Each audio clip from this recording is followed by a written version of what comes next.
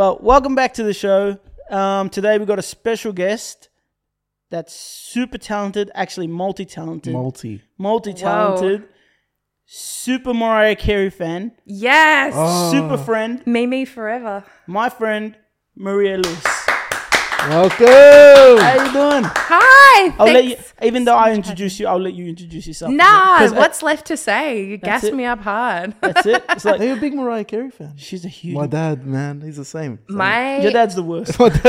Is your dad really a big Mariah Carey fan? For his my dad's birthday, he got Mariah Carey to record a video saying happy birthday to him. My dad, my dad like literally teared My up, dad, I swear. he I've never seen him cried, cry. and I think that video is still saved on his... As it should be forever. Forever. My Honestly. first tattoo, I was underage. It was a Mariah Carey tattoo.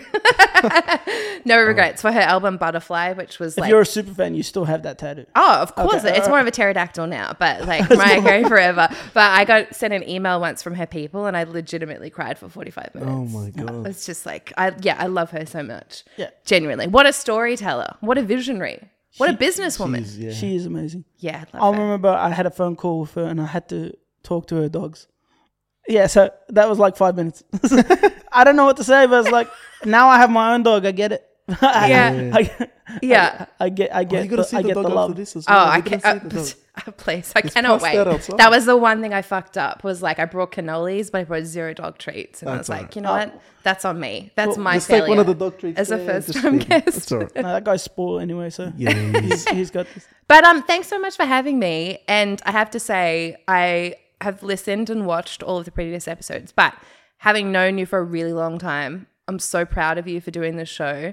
And what an amazing evolution and growth of you as a person and you in the public eye. When we first met, you were so shy, not to say that you're not still shy, but like you were so shy, you would barely come out from behind the booth. Yeah. Like nobody knew what you looked like. No one wanted to come from behind the booth anyway. It's like you know cons how they are. It's like It's you come don't want to on, get yeah. out. I mean, it is actually a real pain in the ass to do like the weird human Jenga shuffle around the side. But anyway, you didn't love chatting publicly, and like public speaking is hard, even when it is amongst like your friends and your family and your homies in a comfortable environment. You can craft yourself. It's still really hard It is, honestly, to be it is, vulnerable. Yeah, with your newfound celebrity. Oh, relax. Oh, don't say that. Sorry. No. You wait till you're doing signings, babe. It's going to be all over Red Rover. So it is. But yeah, I'm so proud of you. Like this is it's such a huge moment and it's really hard to do shit that scares you.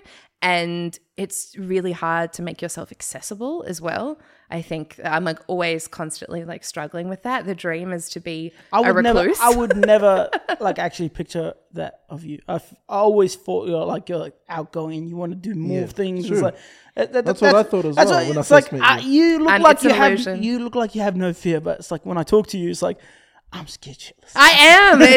I think that's good though. I think it's good, important to do things that scare you, but also I kind of think of it as like I have to be a professional extrovert and a personal introvert. Yeah. And I get drained by people and having to do public stuff all the time, which isn't all the time, I should say, but it has been like for sure like a conscious shift in my work is, the dream is to be a recluse and like never have to post a picture of my face on Instagram or like never have to be face presenting to sell my work and like let the work speak for itself. I'm not there yet. So Fingers crossed it gets there. oh yeah.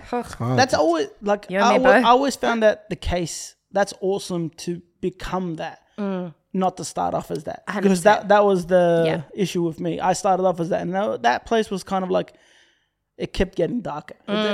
You got so popular, but it kind of created a shift, as in like you can't level up to a certain point without actually showing yourself. But you can hide away. Like we're not all Banksy. Banksy's like No, but I also think there's something specifically about you and your work and how you think and how kind you are, how kind you all are. Well, I mean, it's just hashtag facts at this point. But that, like when you talk about your journey and your craft, but also how you move through the world and the things that you value, that's really, it's useful for people. Like people like to engage in that. And there's so much toxicity and negativity and in the world, but like especially online, and so many many assholes there is. who are so successful. And so when you get a real sweetie, picture being in all the fandoms. So I have to deal with all the fandoms.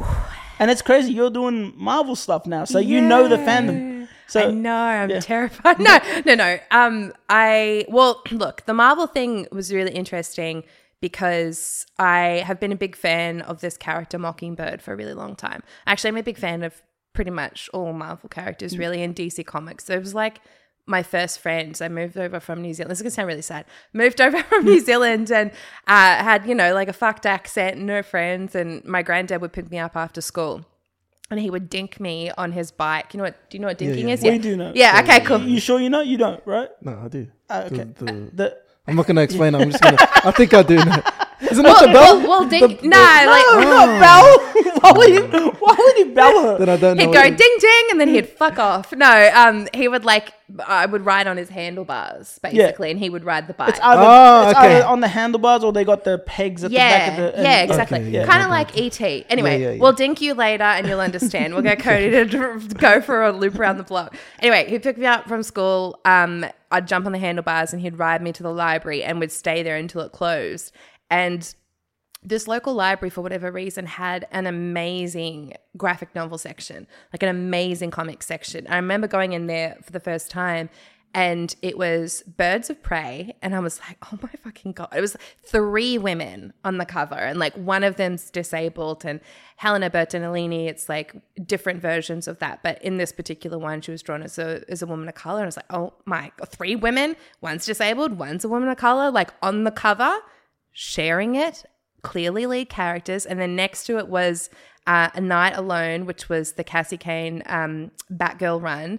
And then there was one more, I'm trying to remember what it was. I think it was a Batman book. But I was just like, oh my God, this is the coolest stuff I've ever seen. I was way too young probably to be reading those, but I was just like straight in. And then the X-Men animated series hit kind of around the same time. And those were my first friends, were characters in Marvel and DC Comics in particular. And then monsters. I always loved monster movies and things. And so the dream for me was always to hopefully get to write for DC and Marvel in some capacity. And so now I have this book that comes out in June called Mockingbird Strike Out, which is a novel for Marvel. And it follows Bobby Morse post-divorce on an adventure trying to solve a mystery. It's basically, I would describe it as Out of Sight, a movie you haven't seen, meets Mr. and Mrs. Smith, a movie you haven't seen. I have seen that. Okay, there we go. I have seen that. That's all right. I've seen that one. Yes, like spy versus spy shenanigans and like a mystery and a romance and, lots of MacGuffins and stuff like that. But it had always been a dream to get to do that. And, you're finally there. You're there. You got it. You did it. Yeah, but to get there, I had to fuck up. Well, not fuck up first, but to get there, I had to like watch one dream implode, and like you learn from your failures. So I had auditioned for this project at DC for like 2 to 3 years, and finally got through, and I was like, oh my God, I can't believe it, this is huge. Signed this deal, and I had pitched on all these other characters. I had pitched this really... Huntress is one of my favorite characters. I'd pitched what I thought was a really sick, like, teen Huntress story that was kind of like The Sopranos meets Gossip Girl. I still really think that could work. Like, like she's running the school underground racket. But anyway, I had pitched on all these different characters, and then like, actually what we want you to do is come up with an original character. And I was like, fuck, if that was easy to do, that would have been the first thing I did. I think I had like 7 novels at that time. I would be like, I would have skipped all the other shit and gone straight to that. Like coming up with an original character is really hard. It is, yeah. So hard. So anyway, because especially now, it's sort of like we're past the gold and silver and bronze age and into this current age, and it feels like there are so many great superheroes and great ones being invented every day, and like everybody has done everything. Anyway, I was like, no, I can do this. This is a dream. You can't fumble the bag, blah, blah, blah. So I came up with this character, and I can't like talk about the specifics of it because they NDA. Yeah. It's not a full NDA, but it's just like, semi keep your mouth shut. So I came up with this character that was based on an experience that I had gone through, and it was sort of this whole idea of creating this teen girl superhero where your perceived weaknesses are the thing that makes your strength, right? Very like core superhero-based stuff, but also the real science behind this character's superpowers being something that you could explain in an elevator pitch. Like all your great heroes. You're a Spider-Man. Kid gets bitten by a fucking spider and they get spider abilities. Easy to explain. Hulk, gamma rays. Like, we're off to the races. And so anyway, came up with this character. It got approved. We start designing it, how that's going to look. I write the script. They also like introduced Lois Lane into the story. They wanted to make it a female mentorship story. And I was just like, fuck, like, you know, I'm a former journalist. Lois Lane is the world to me. So it gets scripted, it gets approved, it's off, the artist is hired, and then DC / Warner Brothers merges or gets bought out by what was then AT&T. And the editor I was mainly working with leaves and the whole line gets cut. Not just my book, like... so many other people's books. See, you got to take that as it is. It's like, it wasn't really your fault. Yeah, that's true. It imploded on itself. Like I had like a lot of things going with DC at that time as well that just didn't happen anymore. And it's so fascinating because now post Discovery, so the AT&T merger falls apart, the book's back on, and then the Discovery merger happens, the book's back off, and you're like, It's this weird thing. But now that, you know, everything that's happened with Batgirl and all the other projects and Henry Cavill and Superman and stuff like that, there's a very visible public example that people who aren't in the geek culture community, you try and explain this story to someone and they're like, my God, why would you ever keep working in this business? And it's like, well, you have a wee cry and you either quit or you pick up your tits and you keep going. What people don't understand though, like from week to week, the business changes. Like they change people, they change bosses, they change reps who you're working with. They change like rules. It's like everything changes. God. Like me working with Warner Brothers from 5 years ago is not the same Warner Brothers now. No, absolutely not. But you know what's so fascinating too is it's like the things that you learn from that. Like I had access to the DC archives and just sort of like learned how to really work within a major 2 sort of comic book system, right? How to really refine those scripts. A comic book script is not, it's like a television or a film script, right? They're different, and the way you construct the story is different, and the way you're working with the artist is different. Sometimes certain artists want, you know, every panel really intricately described, and others they're like, yeah, let's just go vibes, you know, give me the dialogue and then I'll just they're all different, interpret it, right? So understanding how to work in a team, which I love because usually writing books is so lonely. Like it's a really lonely process. It's all on you. So if you fuck up, you wear it, which is fair. But working in a comic book environment is much closer to film and television, where it's like you're working with other people who are experts in their field, and that really helps. But I learned how to wrangle IP, access archives, work within a system that has a lot of high pressure and stakeholders. And also I got fully paid out, like paid like it's the best I've ever been paid in my life.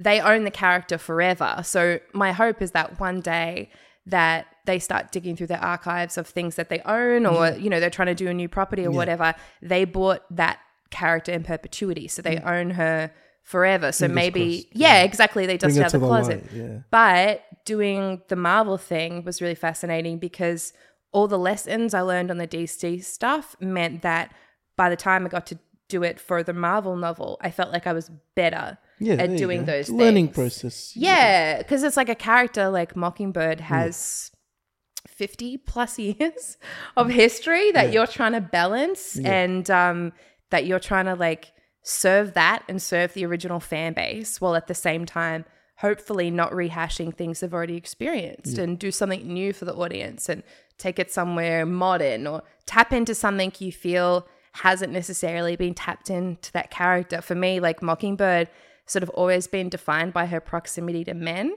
And, you know, she's probably like, if you had to describe her in a sentence, most people would say, oh, it's Hawkeye's wife or ex-wife. And I'm like, there are so many more things to that character, you know. She's an Olympian and she's got PhDs and she's a super spy and like, it's just... Well, you got a novel coming out, right? Yeah. Yeah, so she explains all this, like buy her novel. Buy a novel.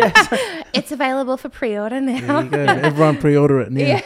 Is it like when's it gonna be released? Roughly in June? Was Yeah, so it comes out in June, and That's when Street Fighter comes out. oh no! You gotta read it while playing on the stick. We'll read it first.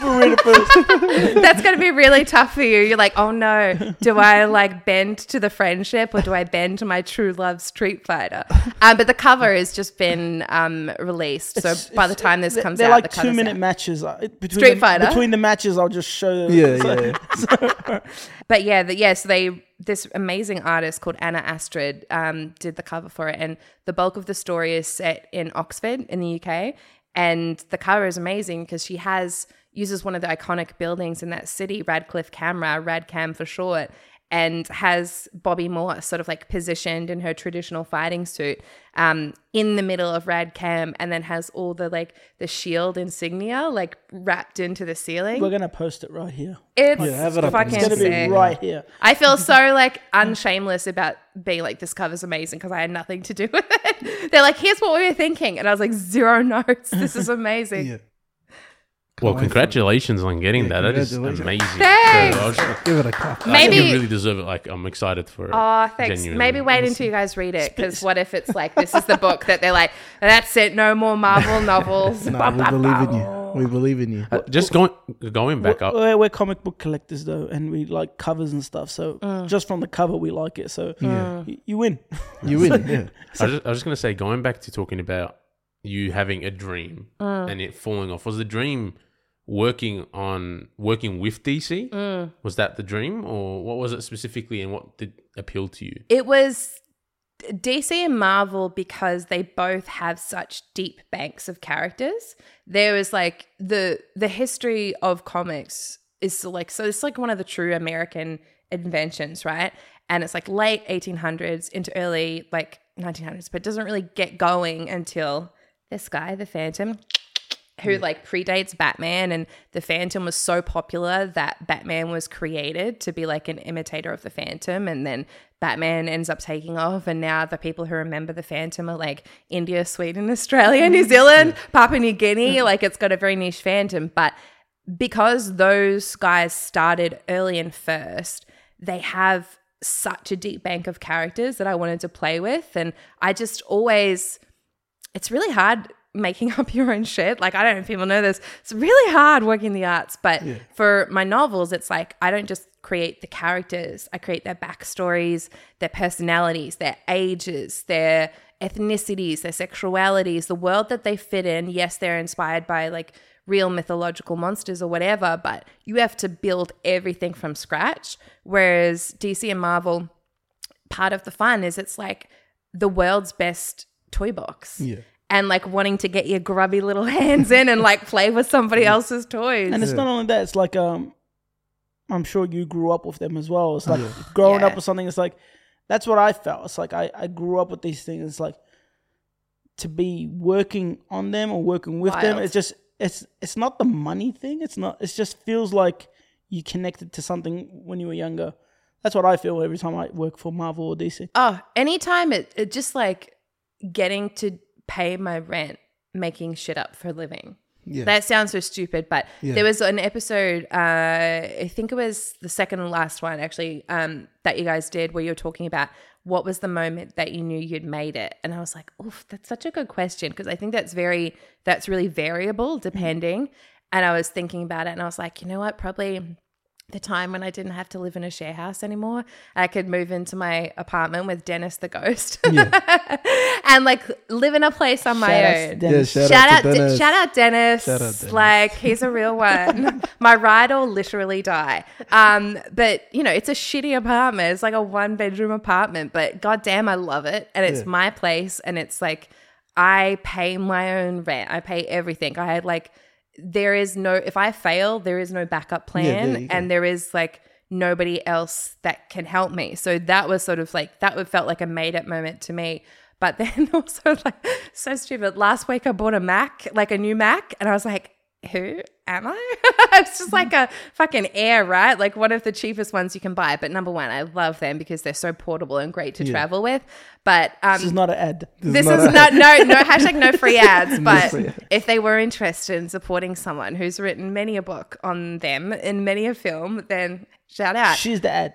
Yeah, I literally my previous laptop, the H key had stopped working like a long time ago, but I just couldn't afford to get a new one. And so were you just writing novels about the letter H? Yeah, because it would pick it up and spell check anyway. But like not just novels, emails, like imagine how much shit you have to send from a computer per day. And then I had read this thing on the Apple website where it's like, if you bring in your old Macs, like we'll give you a discount. I was like, oh, fuck yeah, amazing. Like I'll bring in the old ones that I had, which were so heavy. It was like the fucking Book of the Dead from Brendan Fraser's The Mummy. Like I was like full on lugging it in. And the poor like fetus who was serving me, his name was Dylan. He was very nice, but my God, he was like maybe 14. I like pull out the laptop and he's like, oh yeah, no, it was like, this is from 2008. Like we don't do trade-ins for these anymore. I was like, damn it. But anyway, that felt like a make it moment. It was just like I was able to buy myself a new laptop and importantly, spiritually set it up all by myself. Took me till 2 a.m, but I was like, oh yeah, I crushed it. Good on you. It's actually an awesome story though. Yeah. It is actually, yeah. Wee things, but you know. And having little wins. They're good. Yeah, honestly. Best little things. wins, and having nothing to fall back on kind of motivates you to work harder as well. Yeah. Somewhat, yeah. There was a thing, there was this meme that I saw a few months ago where somebody's like, wow, you're so resilient. And the response was, I didn't know there was any other choice. Yeah, and that's kind of how it's is. always felt. Because I finished high school, I was 16, and I started work at the newspaper 2 days later. Yeah. And I was covering general news and crime. And so, you know, the first murder I ever covered, I was 17. Yeah. You know, first dead bodies I ever saw at a crime scene, I was, 17 years old. Yeah. And that's just the job. Like, it is what it is. But journalism, especially back in the 2000s, well, especially like journalism as a job now is dying and it's so different. But this was for a newspaper, a daily newspaper. So it's very like traditional journalism type thing. But it was considered a trade. You know, we got paid $11 an hour, which felt like so much money at the time, but is less than a checkout check at Woolies, you know. Like it was like no money and very stressful job. And it was just this thing where it's just like, holy shit, not what have I gotten myself into, but like, can I do this? Yeah. And I was good at the police beat, but mainly because I have always had like an interest in that. And it's just a matter of like getting into the rhythm of things and quote unquote being resilient, et cetera, et cetera. But I didn't enjoy it. I didn't really enjoy writing about crime. I didn't really enjoy having to deal with the cops all the time. Yeah. And what I loved was film, but I just didn't come from a very creative family. Like they were all like practical sports people and stuff like that. Yeah. So not in the arts. And so I didn't, it sounds so dumb, but I didn't even, like I'd covered more murders than I had before I realized that requires somebody to make films. Like that is a thing. Like there is people who make movies and TV shows. And so I had transitioned. I had had to basically lobby my editor for months and months and months to get out of the police beat and get on to writing about film and entertainment, which was what I was really passionate about and was just so excited to talk to people about what they made. I still think that's like one of my favorite things. Like it's an old journalism thing you can't get rid of is you have to learn how to trick people into finding stuff interesting that they wouldn't otherwise find interesting. So it's like one day it's an armed robbery and that's kind of easy to make interesting because, you know, people find that exciting. The next day it's like, okay, so you're covering a schnauzer picnic and you're like, fuck, how am I going to make this compelling? It's tough as well. Yeah. And so you've got to find the angle or find the story. That's the skill. That is the skill. Right. Yeah, it's part of the job. Like, honestly, the first time I met you, I thought you were a news reporter. You were with Ryan and his crew, and you guys had cameras. I'm like, wait, what's going on? Is she a news reporter? Like, she's standing in front. She must be a news reporter. And I'm like, I'm just talking. Yep. Okay, yep. Good to meet you. And Ryan's like, yeah, we love your work. It's like, what news channel is that? No, it was we were working on a documentary about George Miller's Justice League movie. And Aaron, who was one of the producers on it, had been such a huge fan of your work for a really long time. And he's like, I know this guy Boss. And he showed it to Ryan Unicum and I, and he was like, what do you reckon about this guy? We get him through the posters, and like we talked to him about it. And I was like, yeah, sounds sick.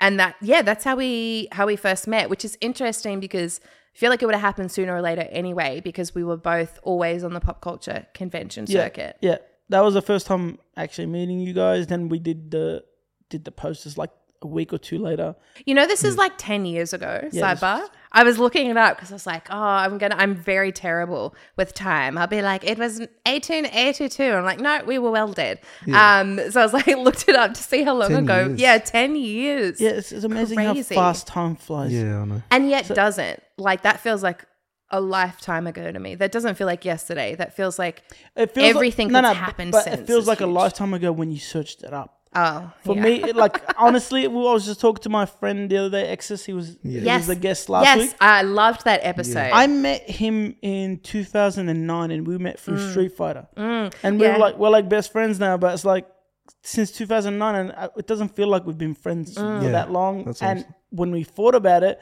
we've been friends for like ever. So, But how nice is, like, I'm sure people do this with other interests, but particularly with geek culture, I feel like that's a really special thing about geek culture and pop culture is like that thing that you love and you find somebody else that loves it too. Yeah. And you're like, man, you know what I'm really into? The animated series Gargoyles. And they're like, oh, absolutely. Demona was that girl. And you're like, great, let's discuss. And then you know, you build a friendship. I think with friendships, like especially like later on in your life, like when you meet people like later on, it's to have something that you connect with, and that's what me and Exis have. We have Street Fighter, but we have everything. We have music and like comics, movies, and all that sort of stuff. But the core thing is that it's Street Fighter, and also the hustle. Yeah. Like listening to him talk and listening to you guys talk. It's like that.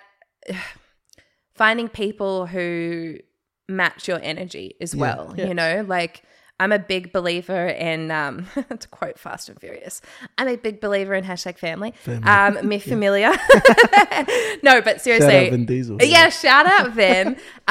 But cultivating a family, you know, not everybody has the luck or the gift of being born into a blood family that A, they get to stay with, or B, that supports and nurtures them, or C, that even loves them. And so getting to that point where you can choose the people that you let into your circle and choose the people that become your family, it takes a while to learn that. Exactly, like you're just kind of like knocking about in your teens and your 20s. You need that with the people you meet because like Exis comes to Australia now. He lives in Prague. He comes to Australia once a year. And the fact that when he comes back, we literally pick up from when we left, like nothing ever happened. That's what you need with your friends. True. And that's the thing I like with all the people I know. Because once, like, there's certain times where I sit in a room with a friend that I haven't seen for a while, and it's like, "How you doing, man? I'm good." That's it. That's it. Yeah. And it's like it's just an awkward conversation. Yeah. And it's like you try to get information out of them, but then it feels like you're prying. It's like what. They're like the type of people you might not speak to them or see them in a long time, but when you do, it's like the best time ever. Yes, honestly. And also, I think having people that understand, like, my job is my job, sure, but my job is also more than my job. Like, I don't have any other skills, but also like writing stories. If I couldn't sell those stories, people wouldn't employ me to do that. I would still do it. Like it is in my blood. It's passion. It is the thing that like gets me up in the morning, and like if I'm going for a run or I'm surfing or something, I'm thinking through story, and I'm like, I love watching other people's stories and getting like pulled into those worlds. And so to be able to do that, it's a weird freaking job. You work weird hours. You have to travel a lot. Yeah. It's a very strange existence, and like your job, whole other level, whole other tier. But having friends who understand that and don't judge that as well, I think is really important, because it's just like, yeah, man. And it's also hard to make new friends now. Yeah, it is. Yes. Yeah. But that's okay. Yeah. Like, man, how many years have we got left? You know what I mean? How many new friends do we need? You got another skill. You're good at recovering. It's like You're good at recovery. Like I like just speaking of, it's like I saw you had a broken arm or something. Oh my God. Then like 4 weeks or a month, 2 months later, you're like still have the cast on. I'm like, what? How do you still have the cast on? She goes, I broke it again. I'm like, you're a warrior. It was a fighter. Fucked. Yeah, shout out to the Maori warrior gene. We just keep going. But no, last year, 2022 was a really weird one because it was like our first, for people who live in Melbourne, you know, it was our first year out of the pandemic. And we're like, let's take life by the balls, baby. Yeah. Like, we're back. And I was like, you. And then February, it was February 13 or 14 because I'd just gotten off, finished work on the show that I was so proud of, and I'd been really sick, and I'd been able to go surfing in the morning with my best friend Blake every day and then go work in the writer's room for the show. And I just got back to Melbourne and I jumped on my bike and I was going to Melbourne Pride with some friends and I was riding down the street on my bike to get errands, stacked it, no idea how, broke my elbow, and I was like, I'm sure it'll be fine. And I didn't know that I'd broken it at the time. I was just like, c'est la vie, I'm sure it's cool, like it's all good. Went out with my friends that night, got quite belligerent. And it wasn't until the next day that a friend sent me this video of me drunk and twerking, like on the corner of a float. And I was like holding my arm at like a 90-degree angle. And I was like, oh no. And went to the doctor and they're like, yeah, it's broken. I was like, okay, cool. So I had lots of good stuff that happened personally and professionally. But the downside was I broke 4 bones. And it was my elbow twice in 2 separate incidents. And then it was each of my ankles. Oh. And it was el fucko because every time that happens, it's like, it's months of recovery and I work for myself. So it's not as if you like get sick leave or anything like that. It's really hard. Recovery is expensive as well if you go to physio and stuff like that afterwards. I came from a sports background, so I was like really familiar with the things that I needed to do anyway. So like got to skip a few steps. But the other thing was just people like always weighing in on shit to do with your body, which I'm not unused to as a woman on the internet, but just like, I wish I didn't have to say, oh, hey, yes, I have, just so you know, internet, I've broken another bone. But one of the ankle breaks was at a pop culture convention. Oh. So I had to leave the signing table and obviously had to put out a thing to be like, listen, I'll be back as soon as I can. I just go like quickly dart over to the hospital.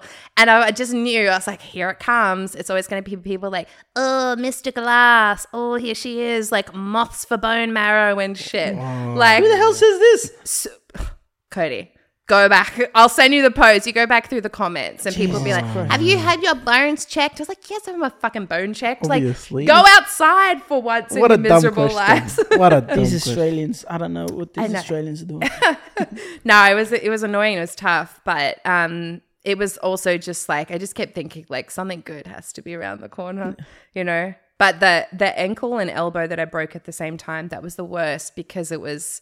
I had to be very reliant on other people, like on my friends and stuff, because like couldn't put on a bra, couldn't brush my hair, couldn't wash my hair, couldn't take stuff to the bin. Yeah, that's the worst when you break a bone or something. Yeah. It was just like all these things that I don't take for granted. Like every step I can take physically, I'm like genuinely, it's a marvel and I'm excited. I just like exercise for me is not something that I've ever done for. It sounds bad, weight loss or even health. Yeah. It's something that I need to do for my own mentality. Like if I'm just like have a shit week and I can't get a run in or a swim in or anything, I can feel it. Yeah. Like I'm just like mentally not well. I just don't feel as good and as myself.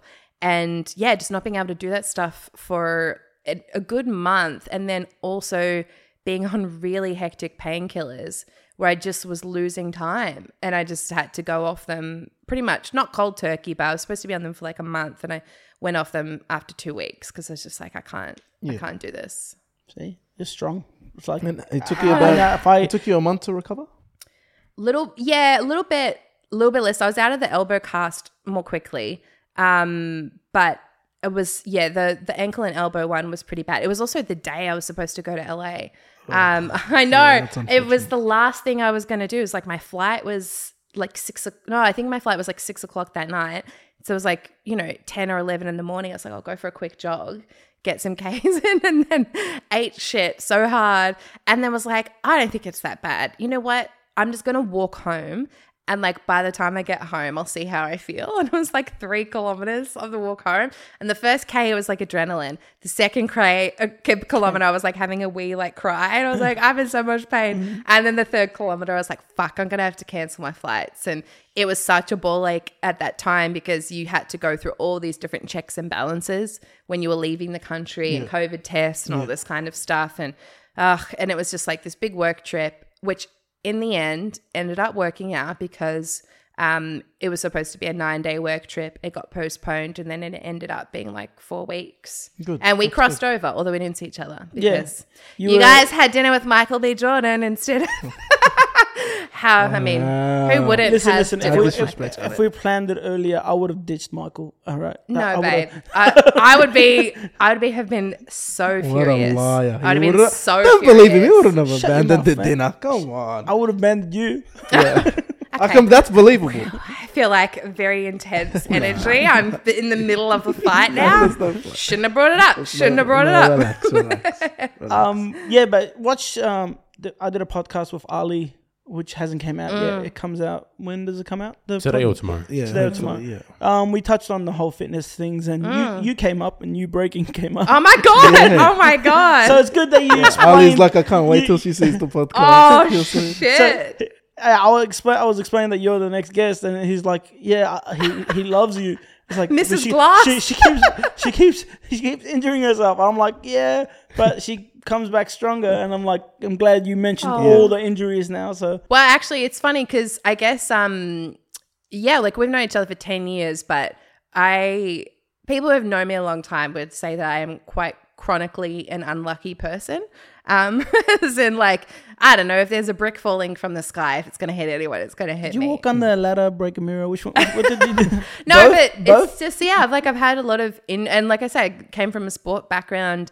And so I've broken my jaw. I've had a perforated eardrum. Like, I've had so many stitches in my face from, boards hitting it and shit like that. It's just, a few broken noses. Like, this is just, it is what it is. But I guess the one of the things that I remember when you were going through your health stuff, I really related to that, and also like really emphasized. Oh my god, I can't even talk anymore. She had empathy. Yeah, I'm not going to try to say it. I was about to say, am I having a stroke? But the reason I connected with it was because when I was 22, I had a mini stroke, and just the things that you go through and the recovery process and the way you adjust to life and the things you adjust your priorities to differently really change. And that can be a really hard thing, I think, for people to understand, especially when you're young and you go through stuff like that. Yeah.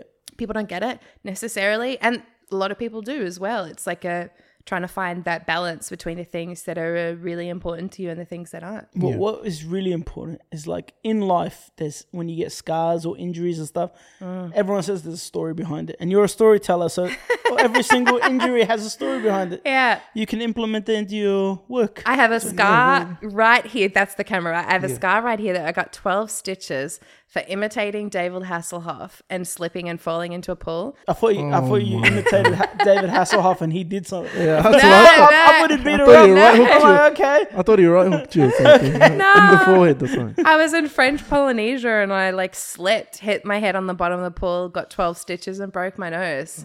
I had to go to the hospital in a bikini. And I remember the person driving us there, they were like in a convertible V-dub, which is like one of my dream cars, like a 1968 Beetle would be right up there for me. And the whole time I was like, oh man, this car is fucking sick. As blood was like pissing out of my forehead, pissing out of my nose. But oh my God. Anyway. And look at her now, sitting here. Yeah. Super strong. What a warrior. You can definitely tell the nose has been broken a few times, but that's contouring, babe.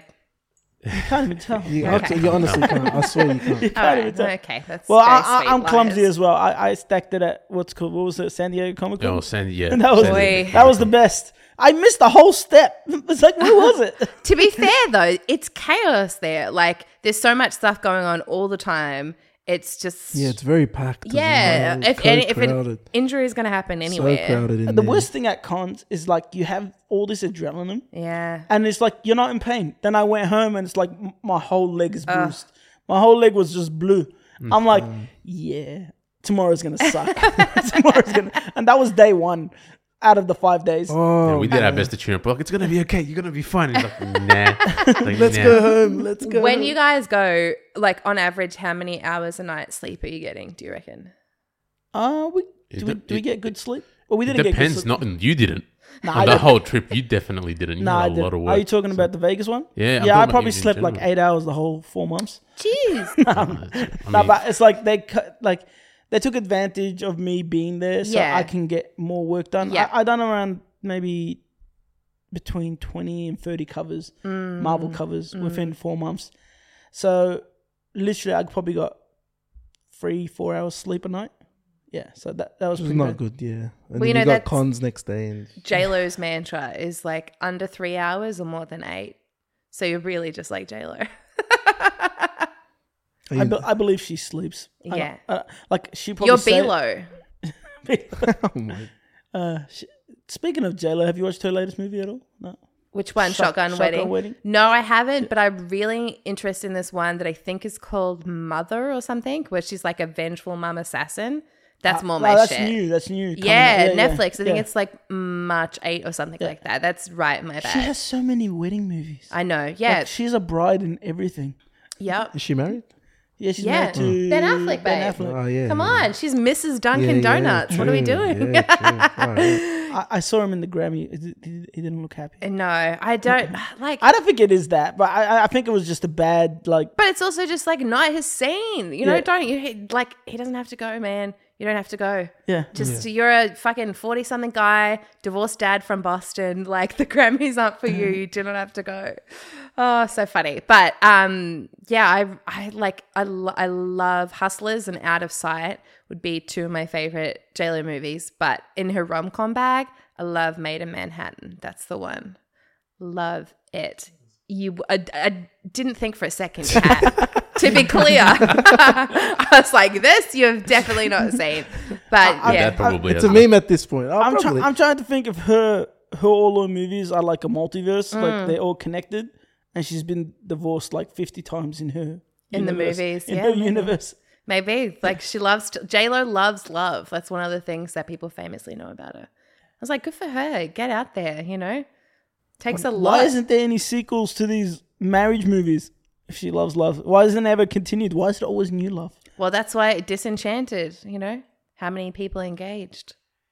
I saw you had a post for Cocaine Bear. Did you watch that? I did watch Cocaine how's Bear. that? We haven't seen that yet. So you know it's based on a true story. Yeah, I know that. Yeah, but I mean, to the what bear didn't extent? eat anyone. Yeah. Rest in peace, Bear. Yeah, Rest in peace Bear. to that bear. Yeah. The Cocaine Bear didn't eat anyone. It was okay. The deaths were very good. I really like some very inventive, interesting, hard, gory deaths, which I Really? loved. That's good. Yeah, I like that because that too. was kind of like my one sort of criticism with Megan is that I think it needed an R rating to really get to the Child's Play Chucky level of like infamous doll movie, even Puppet Master, you know, those creepy little fucks. Yeah. They always had a hard Puppets R are rating. scary, right? Yeah. I think what's good is a hard R rating or R rating. The new Evil Dead. Oh yeah. Yeah. Oh yeah. All of the Evil Deads. Yeah. I don't think they've ever, even the remake one, like they've never been anything like, 'cause that's the brand. You know what I mean? We've watched well, he hasn't. Yeah, We've they watched watched it without the me. latest one, the new one, Evil Dead Rise, They watched it because without me. we're doing some work on it. So we're seeing it. I think you're gonna like it. Oh, that's exciting. It's That's like- really it's- exciting. It pushes the gore. So, Okay, yeah. interesting. Yeah, because I really liked I really liked the remake. That's maybe a controversial opinion. People were really mad that they ever remade it, but I thought it did a quite clever job of, you know, existing within a pop cultural space where everybody knows Evil Dead, and it was such a historic, important film, you know, banned in countries. And Edgar Wright always tells that story about doing his own cut of Evil Dead, which had all the like extra gory scenes in it and stuff. But Well, if you like that new take, the new one, then you will like this one. That's coming. okay, cool. Yeah, I mean, horror is my favorite genre, so I pretty much watch everything that comes out. What's your favorite horror movie? My favorite horror movie and my favorite movie of all time are the same thing. It's Alien. Alien. Yeah, Alien's never my watched favorite. it. Have you never? I'm actually Are we talking about best movie or the movie that scared you the most? movie that scared me the most. That's a different conversation. Okay. I feel like the movie that scared me the most was 1992's Candyman. Okay. Now, obviously, I didn't see it at the time because I'd have been like 3. But I remember being old enough to watch it and like getting it out on VHS tape from, the video shop and being so scared that I would only watch it in like 10-minute increments during the day. Yeah. Like I just could not get the courage up to watch the whole thing until I was in my 20s. And it was still fucking terrifying. Like truly one of the great horror movies of all time. And I will say Nia DaCosta's, I think it was 2021 Candyman that she did was amazing as well. That had Yahya Abdul-Mateen III in it. It was just like absolutely amazing. Really great like Lego sequel. And yeah, that story is terrifying. The execution's terrifying. Tony Todd's terrifying. The urban legend stuff. Like there's, you haven't seen it, but he has I'll watch it. he has this thing where he has bees in his mouth. And he negotiated this fee where he would get an extra 20 grand for every bee that stung him. I'm like, that's a hustler. Yeah, that is a hustler. I really respect that. But it also has this amazing score by Philip Glass, which is one of the great horror movie scores. Apparently he did it not knowing that he was working on a horror movie because he wasn't really much of a horror fan, but it's incredible. Virginia Madsen's amazing. Kazi Lemons, who is this incredible filmmaker now, but back then she was always like the black best friend to some intrepid white lady. She plays Adelia Mapp in Silence of the Lambs, another favorite of mine. And seen it. I've heard of that one at least. Oh my God. I'm so jealous. You have so many wonderful movie experiences ahead of you. That's the only thing I like about these guys because it's the only here's the one thing I like about working with these people. That it's like when I want to rewatch a movie, I can get the experience of them never watching. Oh my God. Yeah. So I don't think they've watched they haven't watched Jumper or Looper.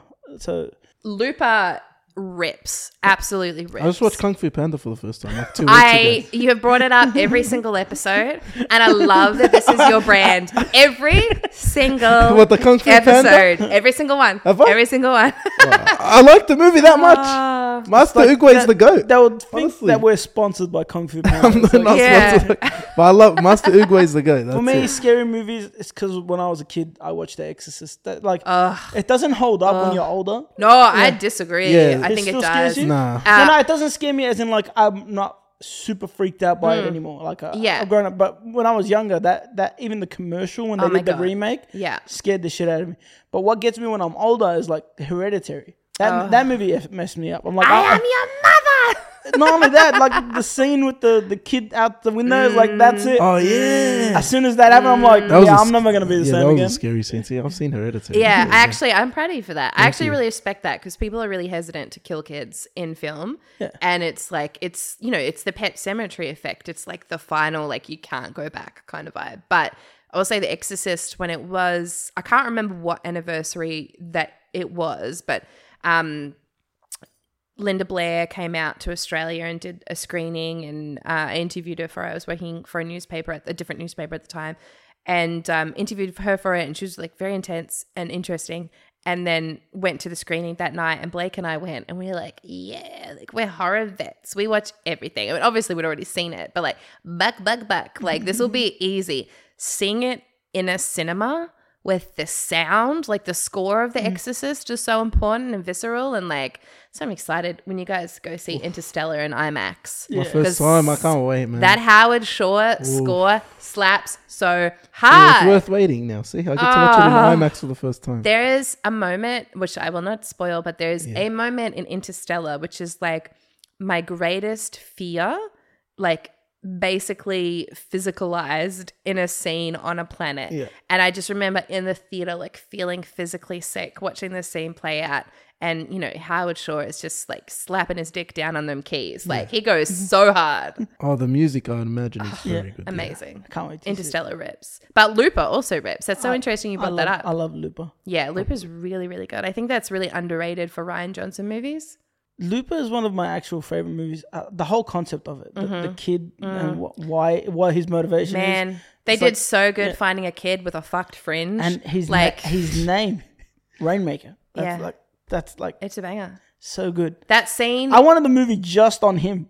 Like just make a movie just like side movie like further on. Like what happens. There'd be a good prequel. Yeah. Have you seen Looper? He hasn't. Okay.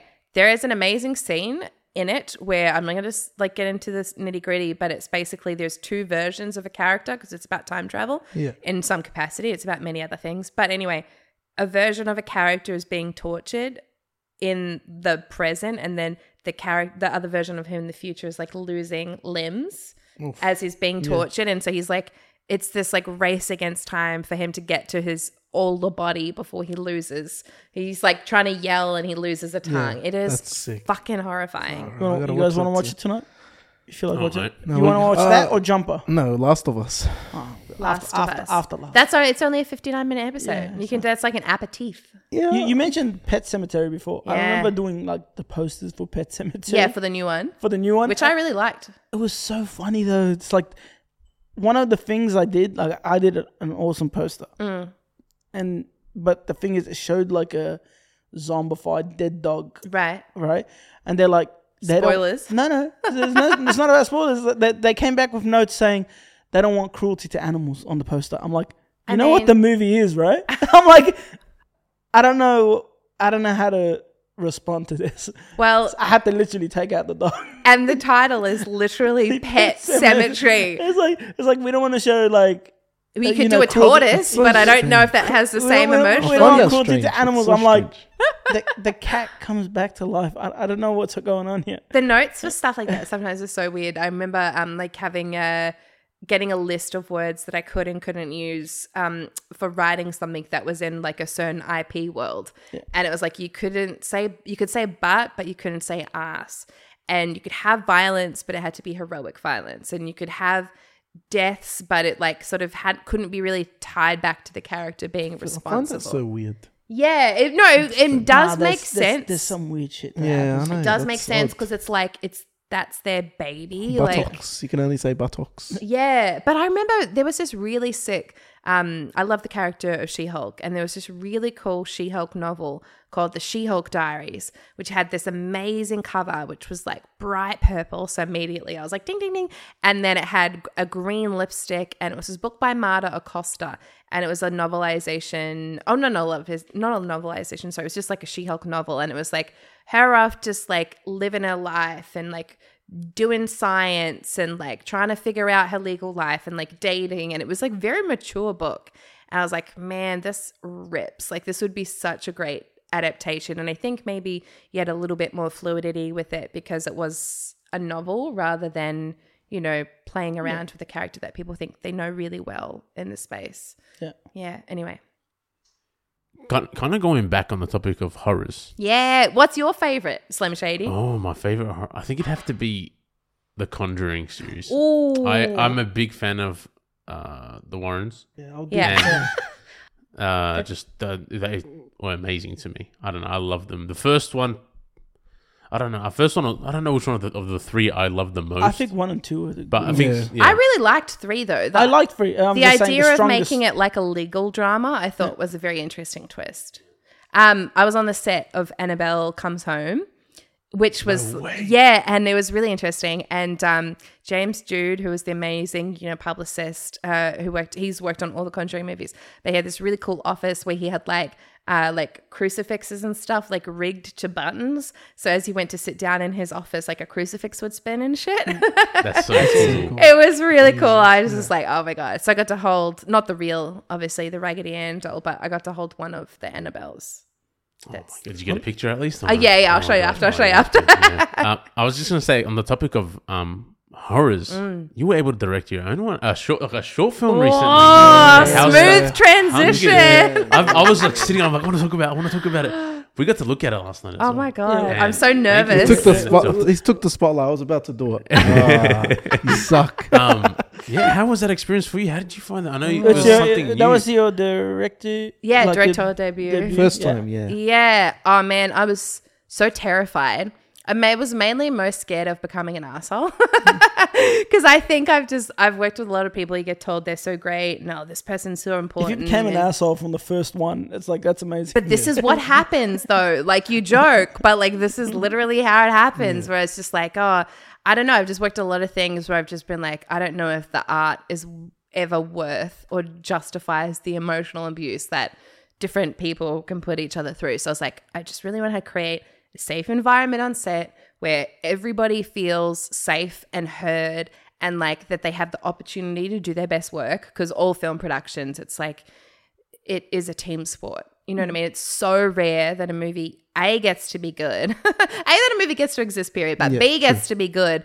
For it to be good, every single department needs to be like at the top of their game. Everybody delivering their absolute best, and then also all working together and with each other and working in conjunction with each other. And just because the nature of human beings, that's really hard to do. Like there are personality clashes and like there's all sorts of like stress and monetary stress and time stress and anyway, all these different things. But so I'd written this short story called The House That Hungers, which was nominated for a few awards, and I had never been very good at writing short stories.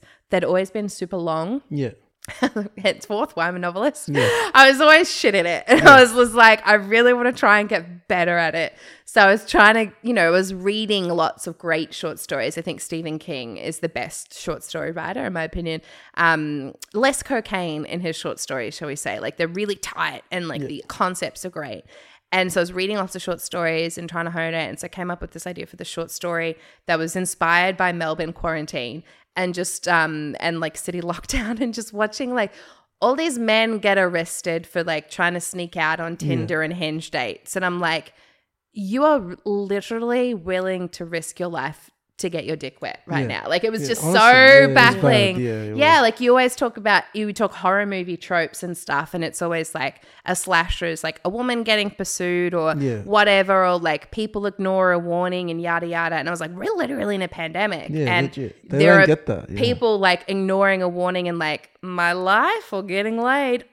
And so that's kind of what the story is about, is this woman gets stuck inside a house during a pandemic, and the house she's been told by her mother who's just passed away that the house is haunted and the house will eventually, it hungers, and she kind of thinks her mum's nuts, and then weird stuff starts happening, and so she kind of has to enter into this negotiation, I guess, to try and stay alive within this house during a time we can't go anywhere. And so there's this Adelaide production company called We Made a Thing Studios who make a lot of short films in conjunction with the University of SA.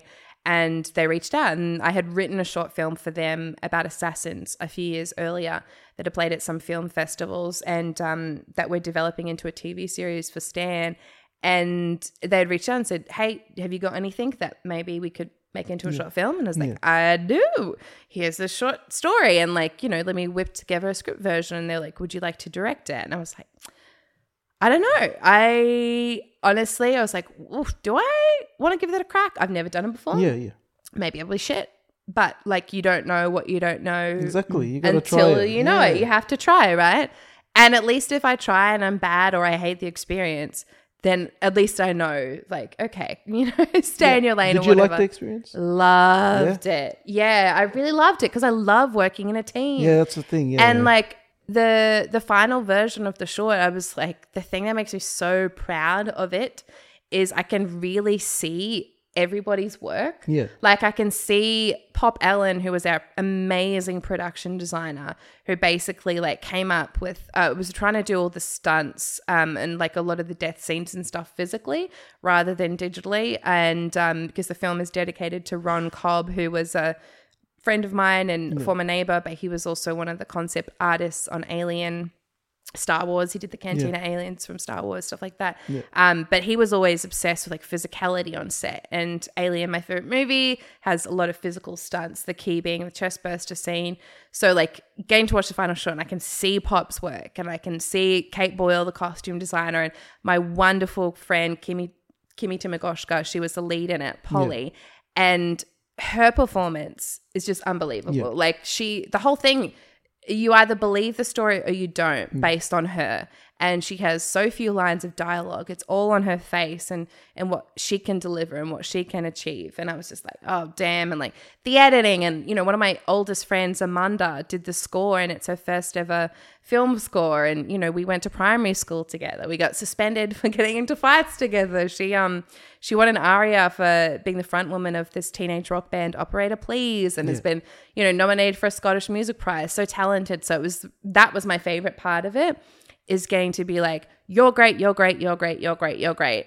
Let's all work together. Make a it was super stressful though. Like, how long did it take? It was only a 4-day shoot, but we had 2 weeks of pre-production. Yeah, and during that time, Kimmy had flown into Adelaide, and then by the time she landed, she tested positive to COVID. So then she had to go into quarantine for X amount of days until she was negative. So we had to readjust the schedule, and that readjusting was doing a writer's room for the normals, and it was the first writer's room I'd ever run, which in and of itself is a very separate and stressful thing. And so it was kind of doing the two things at once. But so this is the ghost story related to the house that hunger. So Adelaide, just as a vibe, pretty haunted city, right? Pretty terrifying place. Stephen King once called it like the scariest place on earth, and I'm like, true. It really is like Australia's Detroit. But anyway, while I was there, I was living above this pub, and the pub had been built in like 1888. So it was old as shit. So I know it's full of ghosts. Yeah. And in the pub, it's just like, there's no one else staying there. It's just me. It's just like a favor through a mate. And so there were all these rooms that were just empty. And previously there had been some Irish gyp rockers living up there, and then the border had opened, so they'd all like dashed across the border. So all of their stuff was left there, kind of like the Titanic sort of vibe, you know what I mean? They'd left mid-incident, and so like, oh my God, like this is really creepy. And the room I was staying in didn't have electricity, so I was like using like, candles and shit like that. Anyway, just generally creepy vibes. And especially like, there was lots of times when the pub was shut, so I was just in this pub with all these rooms by myself. Yeah. The South Australian Film Corporation, their main building is an old asylum. And I mean, like, looks like Arkham Asylum, old asylum. Yeah. Like, offices are converted from cells. Some of them have, like, fingernails down the wall. They have trouble hiring cleaners because cleaners are getting, like, shoved into rooms by little children dressed in Victorian clothing at 2 a.m. And it's just, like, you just go there and you're like, okay, you know that feeling when you're like, this feels like a bad place because you just get that feeling. We need to go make an episode. Your heart sinks. Seriously, we become ghost hunters. Ghost hunters, You should do that. That would be fun. I mean, you could do that for all of South Australia. I think you could do the whole like Bus Logic hits the road tour, ghost hunting. But anyway, so we were shooting. The physical location was at this castle called Dunluchy Castle, which is a recreation of this castle in Northern Ireland, which was one of the primary sets for Game of Thrones, real castle. And this reverend came out from Ireland to Australia, built this mansion thing that's inspired by a wing of this castle. And his son, apparently this house is haunted, and it's because his son died in World War I. And I'm like, okay, I'm not sure how that has anything to do with the house. And then his daughter got eaten by a great white shark at the beach just down the road. I'm like, okay, but the shark didn't eat her in the house. So like, what does this have to do with the house? Like, you're doing all the math. But anyway, that's the vibe, is the house is haunted. So we were doing a recce there and just checking everything. Yep, all good.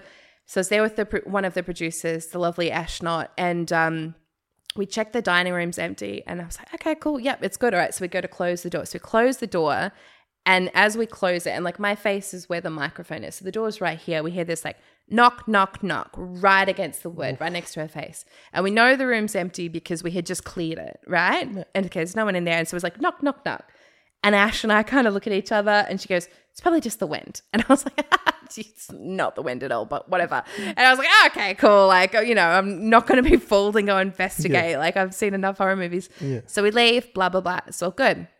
My friend Joshi comes to say, who's an amazing screenwriter, just like one of our great Indigenous talents, Josh Zambano. He worked on The Normals with us. And so he came to stay and was staying with me in this creepy pub. I was like, oh, thank God. There's like somebody else here. I like saged him, saged the place. Yes, I brought my sage stick with me. But anyway, we're doing The Normals writers room. And then after that finishes, we're doing a costume fitting with Kimmy and Kate that's over Zoom. And so I'm sitting there in this room and Josh is with me and we're at the South Australian Film Corporation building. It's nighttime and the building's like a boardroom, but half of it's glass, like all around one side. And it's all dark and you can see the trees moving. And as a sidebar, people used to hang themselves from those trees. So just like not a good vibe, not good energy. Yeah. So we're sitting there, Josh is out of frame and I'm having this Zoom conversation with them. And I would start telling them the story about the knocks on the door at Dunluchy Castle. And what I stupidly did was, as I was telling the story, I knocked 3 times on the wooden surface, which is like a big no-no, because then you're like physically enacting an invitation. But at the time, I was so caught up in telling a sick yarn that that's what I did. So I go knock, knock, knock, and over the yard. And then 2 seconds later, start to see these figures like coming through the dark. And I could just see them getting closer and closer, and they're going like this. And it's like late at night, and there's nothing out there, right? Like, what the hell is this going on? And these people are dressed very strangely, like not, like Jack the Ripper, but definitely not from this decade. Yeah. Like kind of. But it is Adelaide, so it could be. I mean, this is the thing. These are the facts. Cody bringing them hard. And so they're kind of waving at me, and then they start banging on the glass. And I was like, said to Kimmy and Kate, I was like, so give me 1 second. And so I go out to the glass, these people banging the glass, and they're like, hi, we're here for the ghosts. And I was like, sorry, what? And they're like, we're here for the ghost tour. I was like, oh, I don't know, man. This is the film building. Like, I don't know of any ghost tour here. I'm sorry, like, where were you supposed to go for it? And they're like, we don't know. And I was like, oh, okay, well, do you have a ticket on your phone? Oh, we don't have phones. And I was like, what the fuck? And I was like, well, what time were you supposed to meet them? We don't know. Oh, and what's your name? And what do you do? And we're like asking, very interested in me and what I was doing. And then they see Josh and they're like, oh, and what's his name? And what does he do? And they were asking us all these questions about ourselves. And it was just like a very strange thing. And Josh was like, he, bless his heart, he's just like real sweetie. And so it's just like, we're both trying to be like sweet and nice and like, oh, I'm sorry, I don't really know like where to point you in the right direction. And so they eventually leave and go off into the night. I'm like, bye. And then Ash, the producer, had just come back into the room because she was doing a lap of the building, because on weekends to leave the building, you can't swipe out until the whole building's empty. And so she was doing a lap of the building to make sure it was empty, right? She comes back in just as we're waving people off, and she's like, what is that about? I was like, oh, I don't know, man, weird vibes, whatever. So we shut down the laptop, pack everything up, and go to leave. And our swipe cards work, so we know there's nobody else in the building. And there's like this courtyard that's sort of like a U shape. So this bit's empty and the building kind of wraps around like this. So we come out of this door this way and we're going through the courtyard. And as we pass this wooden door, there's bang, bang, bang, like loud as you've ever heard it. So loud. It sounded like somebody was slamming a body against like the door. That's how loud it was. And we know there's nobody in the building because our swipe cards wouldn't have worked. And so we all just like freeze. And I was like, I jump in front of Josh and Ash and like push them back. I'm like, we're just waiting. Okay, let's get the fuck out of here. And so we all piss bolt, run back out, run around to the gate, get into the car. And Josh is, again, as I mentioned, very sweet person, very not confrontational. We get into the car and Ash is like, maybe it was a possum. And he's like, a possum with fists? What the fuck? Let's get out of here. And so we get in the car, we go, and we're so freaked out. And like I saged us both when we got back, and Josh was having like dreams about hearing the knock all the whole time. Oh, poor guy. Anyway, I was talking it through with my friend Nicola Scott, an incredible artist for DC, and the artist behind Black Magic, which is an amazing creator-owned comic with Greg Rucker at Image Comics. I was talking about her with it because she's a practicing witch and she knows this shit. And she's like, you should ask the other girl, Ash, that you're with. You should ask her if she saw the people that you're waving goodbye to. And so I checked with her. I was like, did you see them? She's like, no, I didn't see anyone. And so it was only Josh and I who saw them. Anyway, super weird experience, super weird vibes. And so there's 2 situations here. It's either like a ghost or it's a stranger's situation. You guys haven't watched Strangers either, have you? I have. I'm pretty sure I have. You've watched Strangers? I'm not mistaken. I'm pretty sure where someone knocks on the door and they're like serial killers. I'm searching up. That movie scares me. That movie is legit scary. There's a line in that at the end which is like, why did you do this to us? Because you were home. Yeah, that's I'm just like. So those people seemed like they were out of this time, like they were from another time. Yeah, but like Cody makes a great point. Again, it's Adelaide. I've seen people in Adelaide dressed like this. Yeah. But have you ever driven to Adelaide or you? Yeah, no, I drove there. So we drove to Adelaide and it was like it's a weird vibe in between here and there. And we're driving through this town where like it kind of looks like those abandoned houses. Oh, yeah. And literally it was 4 a.m. and we were looking for a petrol station. We're driving slow through a street. You guys were looking for a petrol station at 4 a.m.? Yeah, because we were almost out of petrol. What the fuck? Listen. You never go we to saw a a petrol house. station at that time. We saw you guys make me so nervous. We saw a house and there was an old lady sitting on the porch with her chair and she's just sitting there. Rocking I'm like, chair? at 4 a.m. No, it wasn't rocking. That would have been a worse. full cliche. Yeah. But it was 4 a.m. What the fuck is she doing outside? Yeah. Seriously. I'm like, let's not stop here. Let's just keep going. And the worst thing is there was a car while we were driving there. Like the kilometers is 110. Yeah, right? yeah. This car, blacked out windows and everything, would drive 70 Ks, right? And so we'll overtake it and we'll drive fast. And then he'll speed up like 5 minutes later and go in front of us and go 70 Ks again. And it's like, it's all black. When we go on the side of it, it's like we can't see inside. It's like, this is like a bad situation. Sketchy, yeah. Like when Wolf Creek, the film came out, obviously it was like inspired by many true events, but you understand that if you've driven anywhere in Australia that's like not like Sydney to Melbourne and Sydney to Brisbane, both of those are like pretty. Sydney to Melbourne, it's just normal. 110 on the highway. They're normal. Hallway. It's like always, Adelaide is kind of the same thing, but it's the opposite way. It's crazy. But it's like legit scary. So I had never done that drive. I love to drive, and so I'd never done it before, and I'm just like, I'd just rather be somewhere in a city that I don't know that's spaced out with a car than without. And we needed to put in gear and whatever, and like I would like the drive, and so it was my first time doing that drive, and I did it during the day. And there were many times that I felt uncomfortable. Like I was choosing when I stopped to go past a few towns and they have these like, big racist signs and stuff. And you're like, what the fuck? Was it just you? Just you driving? Just me, yeah. Did you ever go to an old petrol station? Because we went to I went to an old ass one, yeah. Yeah, and it's like, hello, how you doing? Just this one. And the lady wouldn't talk. Talk to us. There's not many petrol stations between here and there. Like you kind of think you'll go into like a big 24-hour BP or something, but it's not like that. And even the 110 on the highway and shit, it's like you're dropping down to 50 and 60 through some of those small towns. Yeah, true. It's a weird vibe. Like the petrol station we ended up going to was an off-road and it was on one-way road. Oh, and it's like, boys. It's on a dirt track. That should be a big sign we went enough, there, man. like literally. How are you alive? We got out of the car, we filled our petrol and the lady like wouldn't talk to us. Like, hello, how you doing? Goodbye. Anything? It's like nothing. I'm like, I hate this place already. Yeah, that's hectic. The other one that's interesting is Adelaide to Perth. Like I think that whole line is just effed up.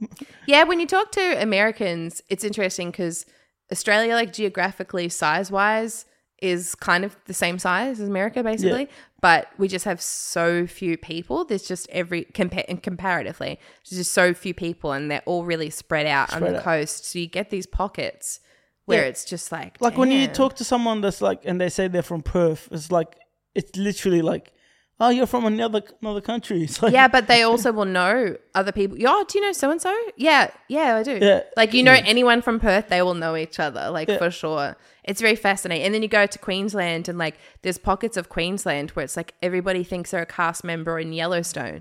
Like they're all wearing T-shirts like what would Beth Dutton do and shit, and like the cowboy hats and Queensland. The boots. Surfers Paradise is where then you go to Melbourne. Surfers Paradise, really? That's where it's at. That's the most Melbourne boy thing you've ever I've only been there, but I like Surfers Cavill Paradise. Ave. Woof. I quit drinking from 18 to 30. Yeah. And one of the big reasons why is because, like the Gold Coast, it's a party city, but we started everything young. And it was just like those years that you would go out on Cavill Ave and just, it was just bad and grotty. Anyway. I don't know. Something about surfers is just nice. Bro, you're like the most basic person. I've only been surfers. In your heart of hearts, you're a blonde white girl. And I really respect and appreciate that about you. I appreciate that. So you guys watched... Someone designed this. Like, oh my God, please. Wait, so you guys watched the short together? Which one? All of us, yeah. I watched it by myself. You watched it by himself. I went home to see my parents. Yeah, I wanted to ask questions. Are we allowed to ask questions? Yeah, ask away. So... how did the house eat before the girl? Okay. Oh, okay. You mean like plot questions? Like, was the mum doing the same thing to people? No. The house eat. Okay, so this is the thing that I don't know. Like maybe we beep this or maybe we don't, because people wouldn't have seen it yet. But there's spoilers now, so if you want to stop, fast forward a bit, do it. Yeah. Okay, so the house eats the mum. At the start of the short film, the mum's dying and the house is like slowly feeding on her. Yeah. And then the house is also, there's a few scenes. It's like the idea is it's supposed to reward like a rewatch, right? And so there's a few scenes where you move through the hallway and you see like memorial, like little signs for a grandfather or father and stuff. So it's basically eaten every other member of the house up until that point. But then there's also a bunch of pet graves out the front of the house. Yeah. And you also see a cat at one point that you don't see for the rest of the short. So it's eating each of the members of the family and then also eating any animal that's unfortunate enough to sort of cross its path.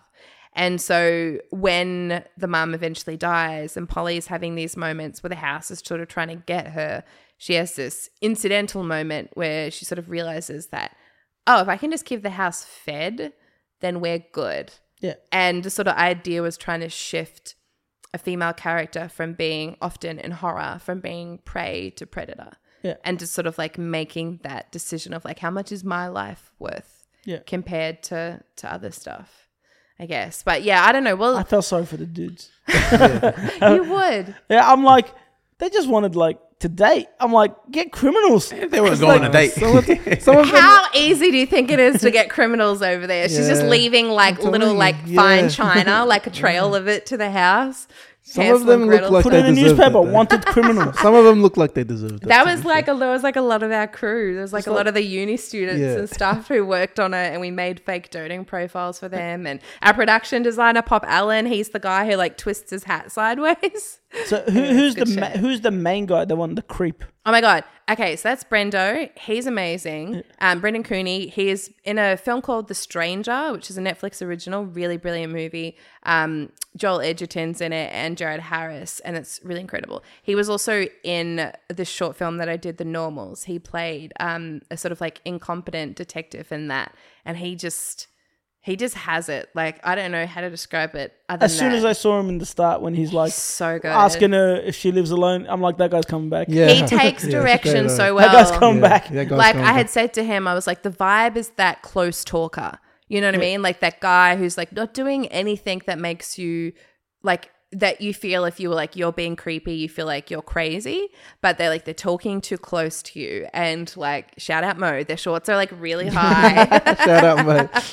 And it's just like that like invading your personal space, like all of these like little microaggressions that happen to you as a woman all the time, but especially the question of like, do you live alone and stuff like that, and having a lie about it. Like, you know, those are all things that you learn. Like I remember I lived in this place in Sydney and I had to learn the hard way because I got doxxed, and it was like, you know, it's people showing up at the house and everything, but like finding out my address was really easy. Because we had a stupid hashtag for us in the share house, hashtag Angel Street Angels. And I was like, okay, so we're fucking very stupid. Yeah. And we're all, you know, sleeping in each other's beds with hockey sticks at this point. Oof. But just like things that you don't think about having to be careful about. You have to, hiding where you live or making sure there's pictures that don't have anything like super recognizable. Exactly, and or that dude, stuff like that. That dude on fucking TikTok that just sees a tree in your house. Yeah, I know where you live. I know where you live. Yeah. I know. I've seen. It's like that dude is like, this guy sees a grain of dirt. Yep, that's China. It's like, that sign, like that looks like 100 years old, and it's just random, and he just sees the tip of it. Yeah, that's in like Egypt. This street specifically. He needs to be hired by the FBI or something. Honestly, that's like a really special skill.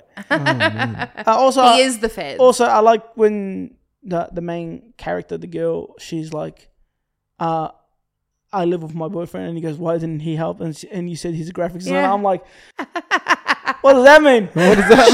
Shut. What does that mean? No, I was specifically trying to find a job. Graphics designers can't lift. That's what she's trying to say. I was trying to find a job that somebody of that generation and that profession would look down upon. So it's anything that's not considered physical. You couldn't say influencer. That would have just done it. Nah. I don't think they would know what it is. A YouTuber. Yeah, TikToker. Exactly. He's a TikToker. He does TikTok dances. Mad savage Meg the Stallion dance like you wouldn't believe. But yeah, the aim is hopefully it gets into a few film festivals and Make it happen.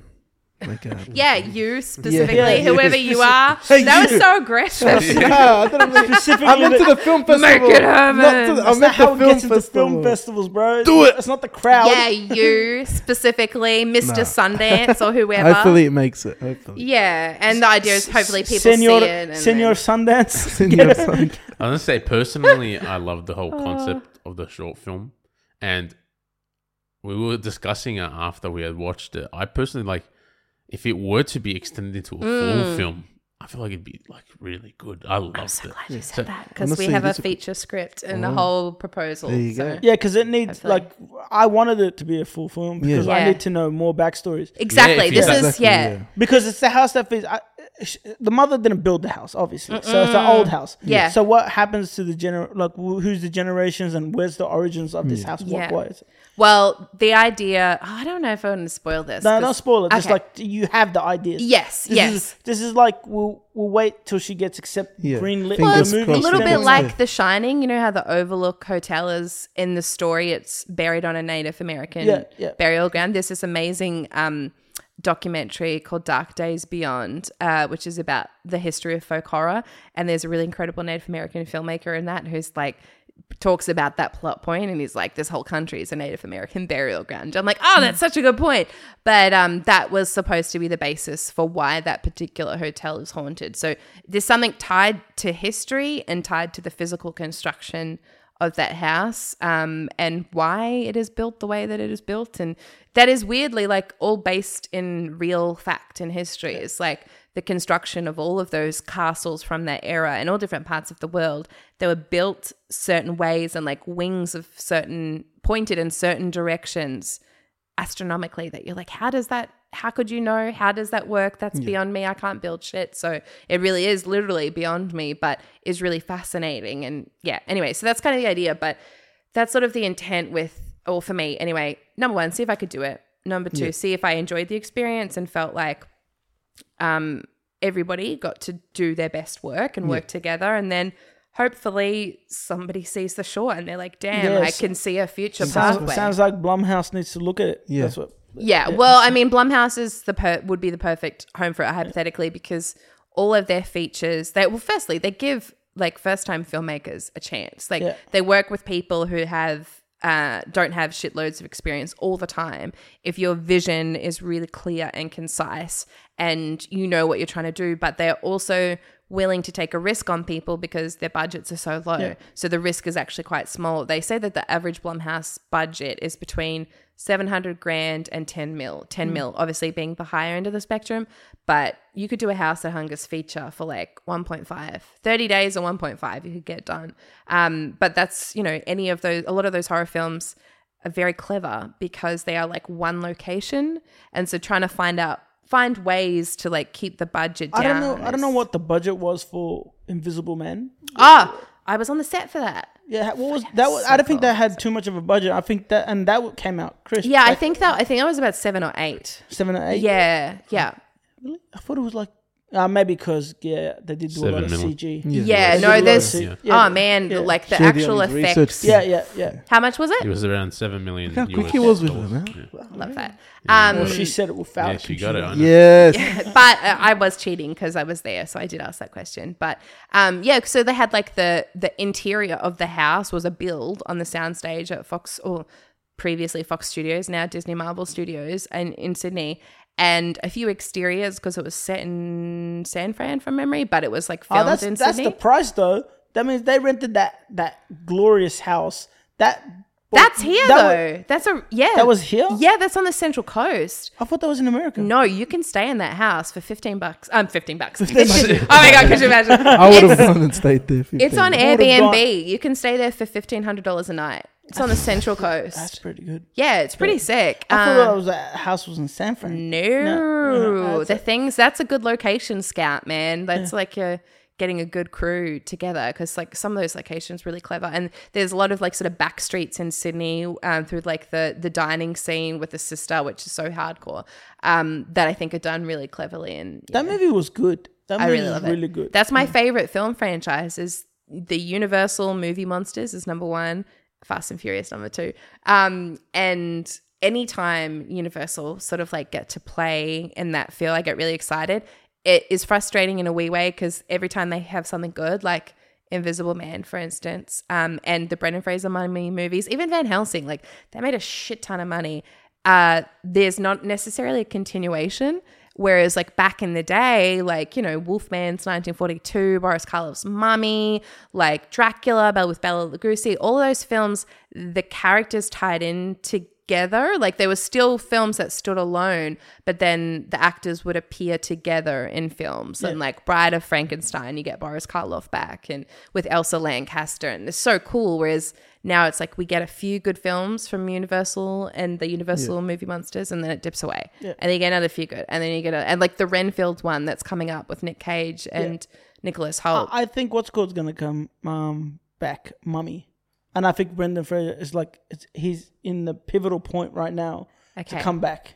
So another we brief yarn, but I really loved that Tom Cruise 2016 No, it wasn't bad. I liked it a lot. Yeah. Some really good horror in there. And the Book of the Dead from the Brendan Fraser Mummy movie is in that film. So they're technically like, they're interconnecting the story. Like once it gets to the bit where Russell Crowe's like, I'm fucking Dr. Jekyll, there's like all these little artifacts from different parts of the universe. Anyway, so I interviewed Tom Cruise for that and was doing like a bunch of like sort of auxiliary interviews about that, and ended up getting hired on that franchise because they were looking at doing essentially like what they did with Bumblebee. Bumblebee came from a Transformers writer's room.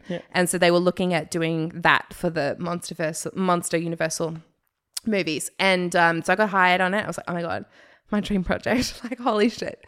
So negotiations, whatever. They're sending through a contract and be like, would you do this for $5? And I'd like, I'd do it for free, but whatever. The negotiations start on like a Wednesday. The film comes out on a Thursday. It's the butt of internet jokes by a Friday, Saturday, Sunday, an amazing 3 days on Twitter, but people are just absolutely shredding it. It flops. By Monday, the whole franchise is dead.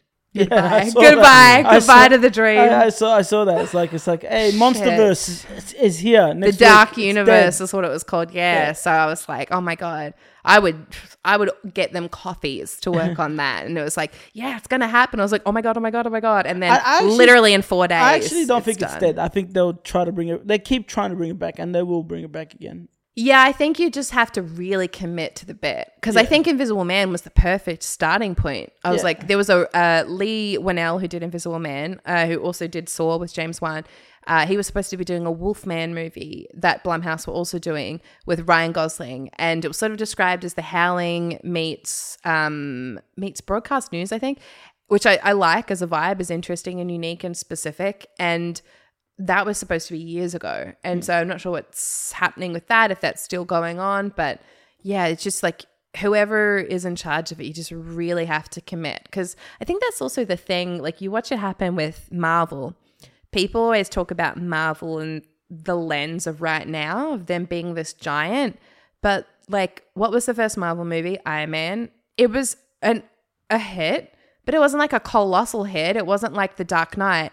And what was their second? Incredible Hulk, which was a flop. Like people didn't like it. I actually quite liked it. I don't really like Ed Norton, but like, yeah, it's enjoyable, right? Yeah. But it's, people always think about it at the end of the day of like, they just look at it as this big like conglomerate success. And it's like, sure, now maybe, but you have to take risks, and you also have to take hits. Your hits and misses. That's how it is. But you really do have to commit to the bid. It's like, this will pay off in the end. But there's a problem like with being consistently hit after hit. The problem with this generation, especially these times, if Marvel were to release 4 flops in a row, no one will forgive it. Like it's like, that's it. They're over. I remember and that's what this industry is now. Like you fuck up twice, unfortunately, and that's it. It's like, I remember people saying that with like both Shang-Chi and Black Widow, and maybe like, what are people watching? Both were good. These are, honest to God, are like 2 of my favorite MCU. Like these are amazing. genuinely amazing. I couldn't understand. But this is also a little bit of a problem with the wider pop culture discourse at the moment, is that it feels like there is no nuance anymore. There's no room or capacity for conversation or complexity. It's either something's the greatest thing to ever great, or it sucks and it sucks so hard. I think the problem is with Infinity War and Endgame. They were like the climax of the whole genre. I find that a problem, because if you have like segment and there's like for each phase there's a huge epic climax, the thing is you have to come back strong with the next one. It can't be so much less than what the thing that came out was, like Infinity War. Now here's the thing, what I worry about is how they're going to do the Kang Dynasty and how they're going to do Secret Wars. If these things don't like overshadow Infinity War and Endgame, there's going to be like a huge problem. Yeah, well, it's also like there's dips and crests, right? You got to look at it like waves. You know, there are things up and things are down, and like stories can be big and epic, but it's also, unfortunately, it's like this is the monster you built, is that everybody wants an epic event or an epic crossover or whatever. They need a bit. Then, like I've heard it time and time again. Whenever something gets released, they need it to be as good as Infinity War. I just, you know what? It's not fair. I didn't love Endgame, you know? So for me, Infinity War was better than Endgame. I liked Endgame, but Infinity War was better. I think they should have been one movie. But so that's there were like 2 hours and a half. No, not combine them. Yeah. Like I say this for Matrix 2 and 3 that you haven't watched either. Yeah. That should have been one movie. So crazy to me. That's so disrespectful to Australian culture. I've seen the Fast and Furious Saga. They haven't watched part 1 Does that make either. you feel better? They haven't watched Matrix. Wait, you haven't seen The Matrix? No, they haven't seen any of the Matrix. You haven't seen Fast and Furious? I have seen it. That's Of course they've seen that. All right, that's okay. That's all right. Is that really your second favorite saga? Yeah, fuck yeah. Are you kidding? Oh my God. Like, okay. I find that so interesting. First of all, I love cars, but I also love diversity as a wacky concept. But Fast and Furious was really the franchise that proved to Hollywood that diversity is a fruitful business model. Because first Fast and Furious movie, it's based on this feature article called Racer X, which is a banger. You can read it for free online. And it was looking at Latin and Asian car racing culture in New York specifically. And so that gets adapted into the film. And it's mainly like representing Latin culture and African-American culture, and the Asian characters get positioned as the villains, which isn't great. Then you push into the second film and Devon Aoki's character, Suki, becomes a bit of a bigger part. You start expanding the aperture and they're bringing in more characters of different ethnicities. And the third one is all set in Tokyo and Tokyo Drift. And, you know, it's not the best of the franchise, but there's lots of important bits in that film that then... I disagree. Part 3's top tier. Is it? I love Part 3. You're a big Lucas Black guy? Too Fast, Too Furious is my favorite. I'm a big Japanese car guy, and it's like, that was all Japanese that cars. was all Jap cars, The main dude is like probably the worst guy in it. Like, he's not too bad, but it's like, I just found him weird. I'll continue about it after you finish your list. Yeah, I have a theory that it would have worked better if it was like a female cousin of Dom or something like that. It would have worked way better if that girl that's the main in that, I forgot her name, but if she was the main, that Aussie chick. Yeah. If she was the main, I would have liked the whole movie more. Yeah. I still want Devon Aoki back. Like, where's justice for Suki? Like, everyone was talking about, it's like, where do we get that? But anyway, each film, they keep expanding different ethnicities in the film and in the cast, getting to do different stuff. And the groups that are coming out to see the film, because they're going to see a version of themselves represented in a blockbuster, in many cases for the first time, it gets bigger and bigger and bigger. And that's a big part to do with why that franchise gets financially more and more successful. And it creates this template of like, if you build it, they will come. If you cater to people, they will come. And like the female characters in Fast and Furious fucking rip. There's always something fun to do. Even when they're villains, like Charlie's is the unblinking villain. It's just like really fun with the very terrible dreadlocks. I'm like, fun, camp, fun. Helen Mirren, camp and fun. I still have the question when she was in the prison cell, the glass. How did she pee? Not only that, she kept changing her clothing.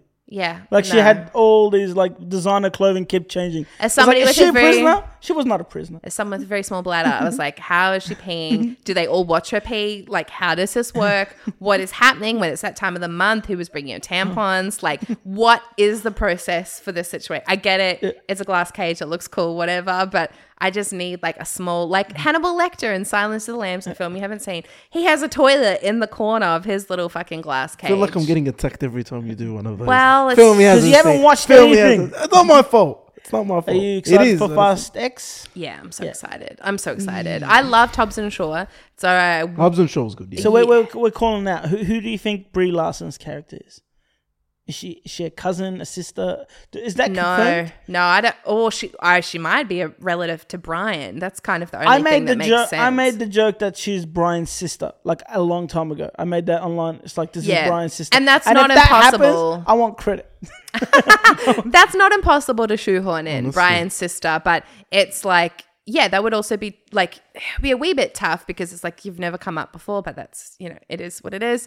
But he hasn't been such a big part of the films recently, so I think you said that hasn't came up before, but there's a lot of things that haven't came up before. Like Vin Diesel went having from a brother criminal to having a brother that's that. Then he has a grandma or mother that's like super CIA. I don't know what's happening anymore. Oh man, I'm so into it. I love it so hard. The storylines are strange. It's just the evolution. The evolution from part 1 to part X is just amazing. But the storyline is so strange. They robbed trucks, and now they rob satellites. Now they're superheroes, Cody. What have you got against superheroes, huh? Wait, hold on. Just by watching the trailer, is Jason Momoa's character really out for vengeance because he got knocked off a bridge? Okay, so I don't watch trailers, so I wouldn't know. Oh. So basically, there's too much stuff in it. Like I stopped. Can we talk about the trailer? Can we talk about the trailer? Yeah, why not? Talk about it. So basically, I love Jason Momoa. We see a scene where they take out the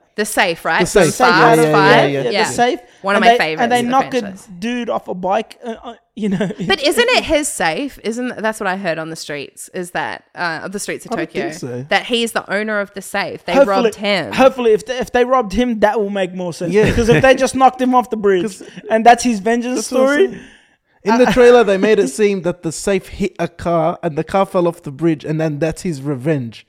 That's what the trailer looks like. I'm saying. The story can be kind of strange sometimes. Yeah, I like the cast, I like the cars or whatever, but the story can be sometimes like a bit. That's like that's almost at the status. I don't know if you watch Dragon Ball Z. I dip in and dip out. Okay, I find all the yelling really stressful. There's a character named Broly. Yeah. In Dragon Ball Z, and his storyline, the reason he hates Goku so much, the original storyline, is because baby Goku used to cry loud. Yeah, I mean, and he built. That's pretty fucking annoying, honestly.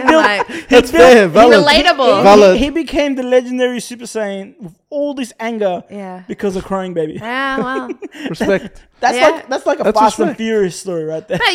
But honestly, trying to come up with a good villain. Like we were talking about Magneto before and how much you love Magneto. It's so hard. It is. Yeah. Like there's this Tolkien quote about a villain should think they're the hero of their own stories, which is such a great one-liner. But also coming up with a villain has to also mirror your protagonist and be reflective of whatever your story is and whatever the themes and tones are.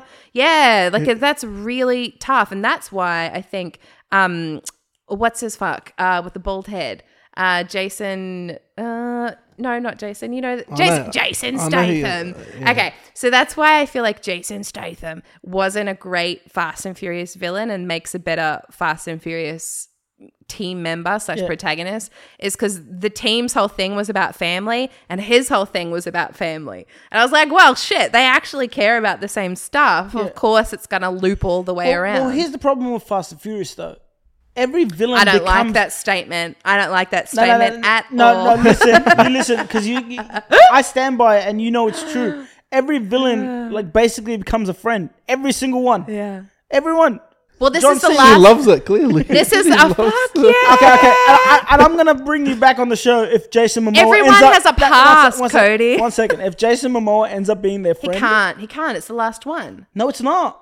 Yeah, isn't this the end of the saga? No, this is where the road begins to end. Oh, I did see that. That really pissed me off. I thought One Last Ride would have been a better... Because it's not the last ride. They've been saying that for like 7 of them. There's 11. 11 is the last apparent one, but then... And then there'll be spin-offs. No, there is spin-offs. They confirmed the all-girl cast one. Yeah, but they've been talking about that forever. I remember when they were doing an all-girls Expendable, and I'm like... What's up with female family? Yeah, bet. Like, let us have it. Give me like the matriarchal Fast and Furious. Let's go. Yeah. The old Volvani and Fury Road, they were fucking smashing it. Give me the old bitches from Fury Road. Can you just imagine they make a spin-off and Suki's not in it? Can you imagine? I would be storming the offices. Yeah, I need you to Day one. Call out. Suki's underrated, honestly. I feel like she's properly rated. Like, because there's a real cult fandom for her. I got a few Suki shirts in my wardrobe. Like, and anytime I wear them, people are like, I fucking love her. Fucking, she's so sick. No one wears the Ja Rule shirt though. It's like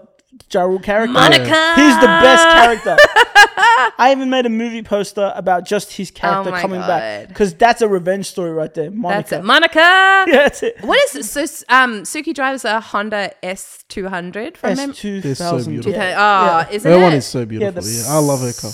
Oh my God. That's like, I prefer older cars, like a Australian or American muscle, like I mentioned the VW Beetle, but like a 1974 pink Tirana would be like one of my dream cars. But I wouldn't say no to that Honda. That is a good car. But what's called who else was introduced in that movie? Ludacris's character, Tyrese as well. Tyrese. Tyrese was part 2. that was part 2. He's introduced in that. Yeah. And also, I think that movie's directed by John Singleton, R.I.P. What a king. But one of the best directed of the franchise. Like, truly, just it has something. Like, there's something in that movie. Like, so much of is that one your favorite? Too Fast. That was the one with Eva Mendes, right? Yeah, and he does the stare. Does she like... Do you do the stare and drive? I told him that. Why didn't she ever come back? She did. She did. Yeah, she has a scene with The Rock later. Okay, yep. I think it's at the end of 6 or 7. I can't remember which one. But she comes back briefly. I wouldn't be surprised if she's back for these next 2. I love the second for all the things that it sets up. I love Fast 5. I love Hobbs and Shaw.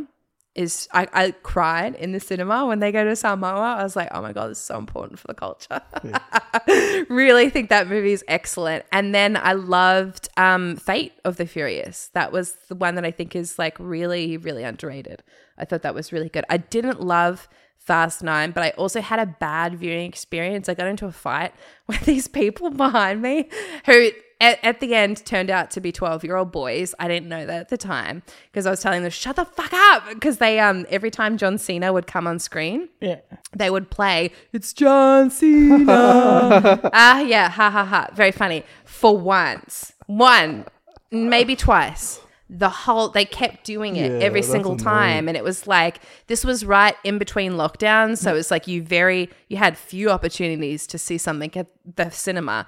And I was in post-production on this audio doco at the time. So I was like doing that, recording it at Nova next door, and then like had dashed over, desperate to see the Fast and Furious movie. I'll do anything, see it by myself. I don't care. Love going to the movies by myself. And these little kids were fucking playing the goddamn John Cena meme. And so I turned around and I was like, will you shut the fuck up? We've all paid like $28 to be here. Yeah. Just want to watch the film. And they're like, tee hee hee. Anyway, so they stopped it for a bit.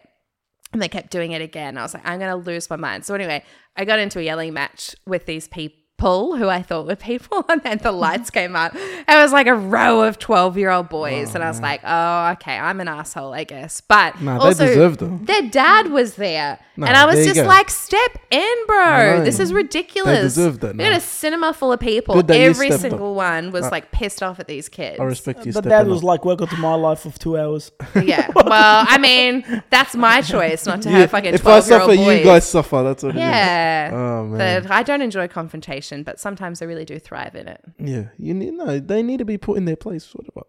Who cares? No, not a place for playing memes. We get it. Yeah, honestly, it's not. Hopefully, like we're doing some work on Fast X when it comes out. That's like so doing exciting. some posters and promotions for it. Hopefully, they do a world tour. Oh yeah, I would love for one of them to come on. They usually do they often do. Like I remember, and obviously not for Fast 9 because, you know, the pandemic was like left and right. But pretty much every time they've always had, because that's the benefit of having such a large cast, is you can parcel people off and, you know, send 4 cast members to do the Asian tour, somebody else over to Australia, New Zealand, you know. I wonder who's going to come to Australia. Fingers crossed they come on here. Do we If have you're any? listening? Jason podcast. Momoa loves Australia. He'll probably come. There you go. That would be sick. Because I have to actually pitch that into the people I'm working with. Like, we're pitching in the podcast every time we do something, like a block Oh, out. I guessed. Yeah, so if we can get like Jason Moore come to my house, that would be like dope. That's amazing. Yeah. But that's like pop culture conventions, isn't it? You go on tour for, especially in Australia, because you tour with people, the same group of guests for like a pocket of 2 weeks. So you do end up becoming friends with people in a quite like natural and organic way. I always found that weird. Like when they invite me to like a con and they invite me to the back room where all the celebrities are, it's like, hey, do you know this guy? This guy's this guy. Like they introduced me to them. Yeah. And I'm like, how the fuck are they supposed to know who I am? I don't know. It's like, I never ask. I never Yeah, let people know that I know. I'm just like, listen, I'm here for some sliders and a little side salad, and I'll sit in my corner. Then If you got- someone comes over and starts, I don't want to mention any names, good. but there's always that like one celebrity that knows he's a celebrity. Like, Oh yeah, don't touch me. This is my aura. we know Those we are know the, the like, people. they're like the top tier assholes. Yeah. It's always if you're wearing sunglasses inside. That's usually the big red flag. don't look at me. Don't look at me. Yeah. I'm too famous for you. That's how it is, man. That's why I stopped going into those back rooms, man. It's like I don't want to join. I get really hungry, so I always go back because I want a snack. That's the only place they feed you. So I'm like, let me just go in and get some couscous and then bounce. You've been mentioning a lot about like empowering your cast and diversity and stuff. And I feel like in this industry, that's really important. You and Kode always push, or at least from what it seems like to me, you always push for helping those around you and bringing them up, because you guys came from really hard times, right? It wasn't always easy. And I feel like, honestly, you are very inspirational in your field. It's true. You are It's very nice, and now I want to die. What do you mean? This is my What a nice thing, guys. This is my answer to everything, but I don't say it. It's like I don't know how to take compliments. It's like I someone know. giving compliments. I'm like, Yeah, Thanks, but I guys. just like, I always know that people also like listening, and it's important for them to understand it wasn't easy. And like you said, you both have the mentality of, this is all I have. This is, I'm going to give it my all. Honestly. And you stick to it. And that's like I said, it's very inspiring. And was it always like that for you? Or was it just something came to a certain point where you're like, nah, I have to either go all in or just sink or swim, basically. yeah. Well, I've always had to work multiple jobs at once, and so I think that's like part of the balancing act is just like, damn, if this book thing doesn't work out, or like people think you make so much money off books, and it's like, no, you don't. Maybe if you're John Grisham and shit, but like, you know, outside of that, it's a grind. They say the average author in Australia makes $8,000 a year. Who can live off $8,000 a year? Like that's insane, that's not right? good, yeah. So yeah, even when I had the books, I was still like, I started as a journo out of high school and was working as a journo, but I was also still competing in surf events for extra money. And then eventually gave that up to, like, I realized writing was actually my passion, and surf was just something you did because you were geographically around it, but it was something that the culture was really tough. It was like a lot of people that we came up with either went to jail, died, or are still sort of like tangentially in it in some capacity. Very few people make it, and the stakes are so high for those who do make it. And so moved into shifting on writing, but I still was like, wasn't enough money. So I was still doing freelance entertainment journalism and writing for places like Bloody Disgusting and Empire Magazine, and then was working for stepped up to a different newspaper. So you're making a little bit more money, but still having to do book stuff on the side and like push the book hustle, and getting a book published is so fucking hard. And it was just like, I remember putting my first book, Who's Afraid, out on submission, and I'd gotten signed by an agent. I was like, ooh, that's so crazy. I got signed. Like, I have someone who, like, you know, my people call your people. Like, I only had one person, but you could say that like a wanker. But I remember getting this rejection letter from a publisher and them saying to me, and this was just post Twilight, so this was the era of like the young adult urban fantasy genre was sort of at its peak. So everyone wanted a love triangle and shit like that. And so I remember them coming back to me and being like, we don't understand why this character would be searching for her father. And also we would like it if you could add a love triangle, make the character white and make her 16. Jesus. And I just remember, like, this was in writing, you know what I mean? Like, from a top publisher. And I was like, I'm going to keep this letter forever and really remember this. And I still, like, there was a head of a network here who told me to my face that Pacifica stories weren't diverse enough for their network. And I was just like, bet. I'm going to remember that forever. Like, I will remember that, like, you know, it's not that, like, it like fuels your fire or whatever, but it's just, like, sometimes the only way you can get people to shut the fuck up is to be really successful and prove them wrong in any capacity, right? And so was working in the newspaper, doing book stuff at the same time, and then got a job working on this nightly news show called The Feed at SBS, which was it doesn't exist anymore, but it was like 5 nights a week, and it's like we're making television and everybody on the crew was young and diverse and hungry. And in media, it had always been this thing of like there would very rarely ever be anybody who wasn't like a straight white guy or like a straight white woman over a certain age. And so suddenly I was working on the show with everybody who'd always felt othered in that environment. And the kind of stories that we were doing was shit that I really cared about.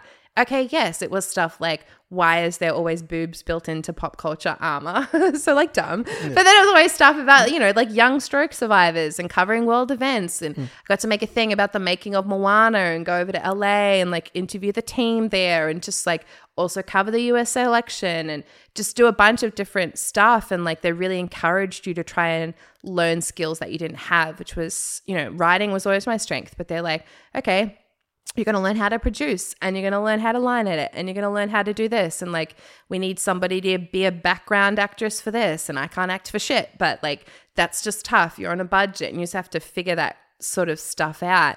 And I will say like that idea of like start from humble beginnings, like it's still not easy. Like I had a moment a few months ago where it's like, I'm applying for a job at Coles and I got rejected.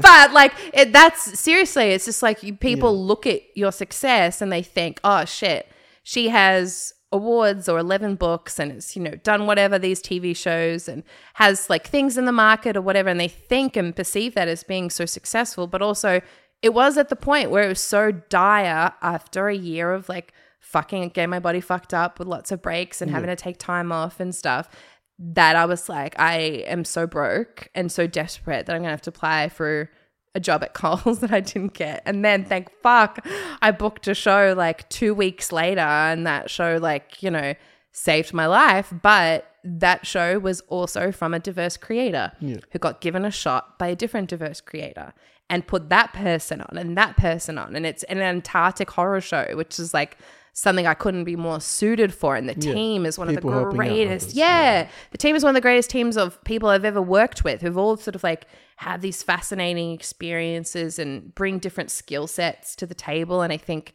that's the other thing that I love about the job and like getting to tell stories is particularly like in a space like that where you're working with others is you can't be everything. You can't be all things to everybody. It's just impossible. Of course, You turn yourself into a pretzel trying to make that happen, right? Sure. But working in a team environment, my weaknesses are somebody else's strength and their weaknesses are my strength. And we complement ideally and benefit each other to hopefully come up with a story and to be able to craft a show where all of the best parts of our skill set are on display and hopefully make something that people engage with. Now, will they be good? Who could say? Art's fucking subjective. Like for every 10 people who like it, there's probably another 10 that hate it. But as long as like you believe it and you can stand behind it and ... you get paid to do it, because I just like, I don't have the capacity to work on anything for free anymore. Yeah, that's fair. I think to answer your question as well, she mentioned it before. It's like she got a chance by someone that got a chance, and she would give the chance to someone that she feels that is worthy of it because she knows the struggle. It's just showing she support, knows how hard it is to get into the industry. And if, like, for me, especially like if I can help someone take that step or, you know, put them through the door because I know they can do it. I'm lucky enough to be in there. I would bring them in as well because I know they can do it. And you know those moments where it's happened to you. Yeah. Like you really like there's this artist who I love, credible Māori artist. You can look up her up on Insta, Zessie, Zessie. Her name's Jess Hoiha. And her and her sister had reached out to me years ago because they were a fan of the books. And one of the main characters in my book is a Māori woman who's a werewolf. And so it's like dealing with themes of like the feminine grotesque and rage, and all of the books in my series are like different classic monster and then sort of subverting that in different ways. So it's like the Banshee character in The Wailing Woman, a book that's dedicated to Mariah Carey, by the way. Yeah. But that's all about like trying to find your voice and then learning what to do with it once you find it, right? Yeah. What better vessel to do that through than a fucking Banshee whose superpower is all about, you know, vocal stuff, right? But she'd reached out as a fan of my books years ago, and I was like, oh man, that was a cool interaction we had. And we're just like chatting in the DMs, and I started following her on Insta and her sisters, and just had a great vibe and great energy. And I saw it when the pandemic was happening that she was doing art and started doing more and more art. And I was like, fuck, she's so talented. Like she's genuinely so good, a really great digital artist.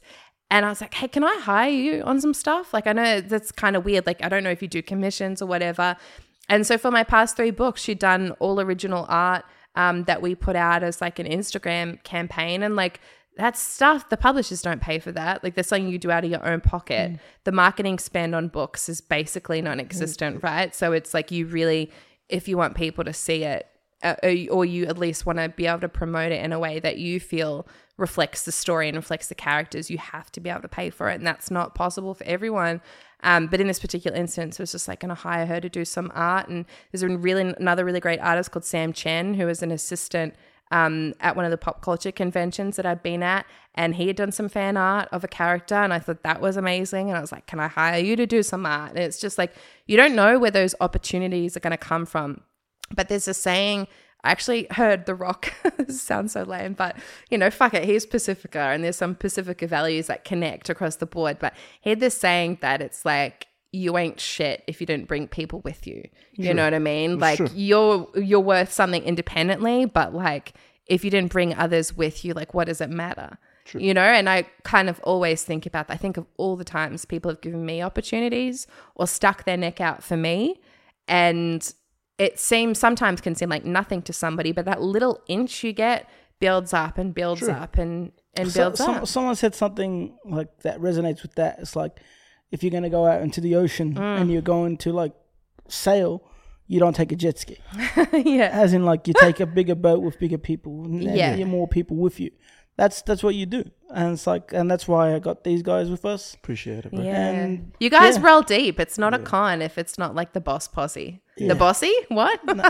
It's too close to bussy. I don't think we can run with that. But that girl went from being a fan to working with you, which is nice. Oh yeah, her art's amazing. She works for has done some incredible work for all these different K-pop bands and stuff. It's just, isn't she glad she messaged you? Oh yeah, but I mean, life messaging you. I feel like her art's incredible. It would like, you know, if it wasn't me, it was going to be somebody else. Shout out Zessie. Yeah, fuck yeah, all the wahine.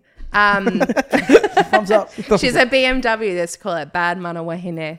But yeah, there's just so many people. Like that's one of the really good things about social media.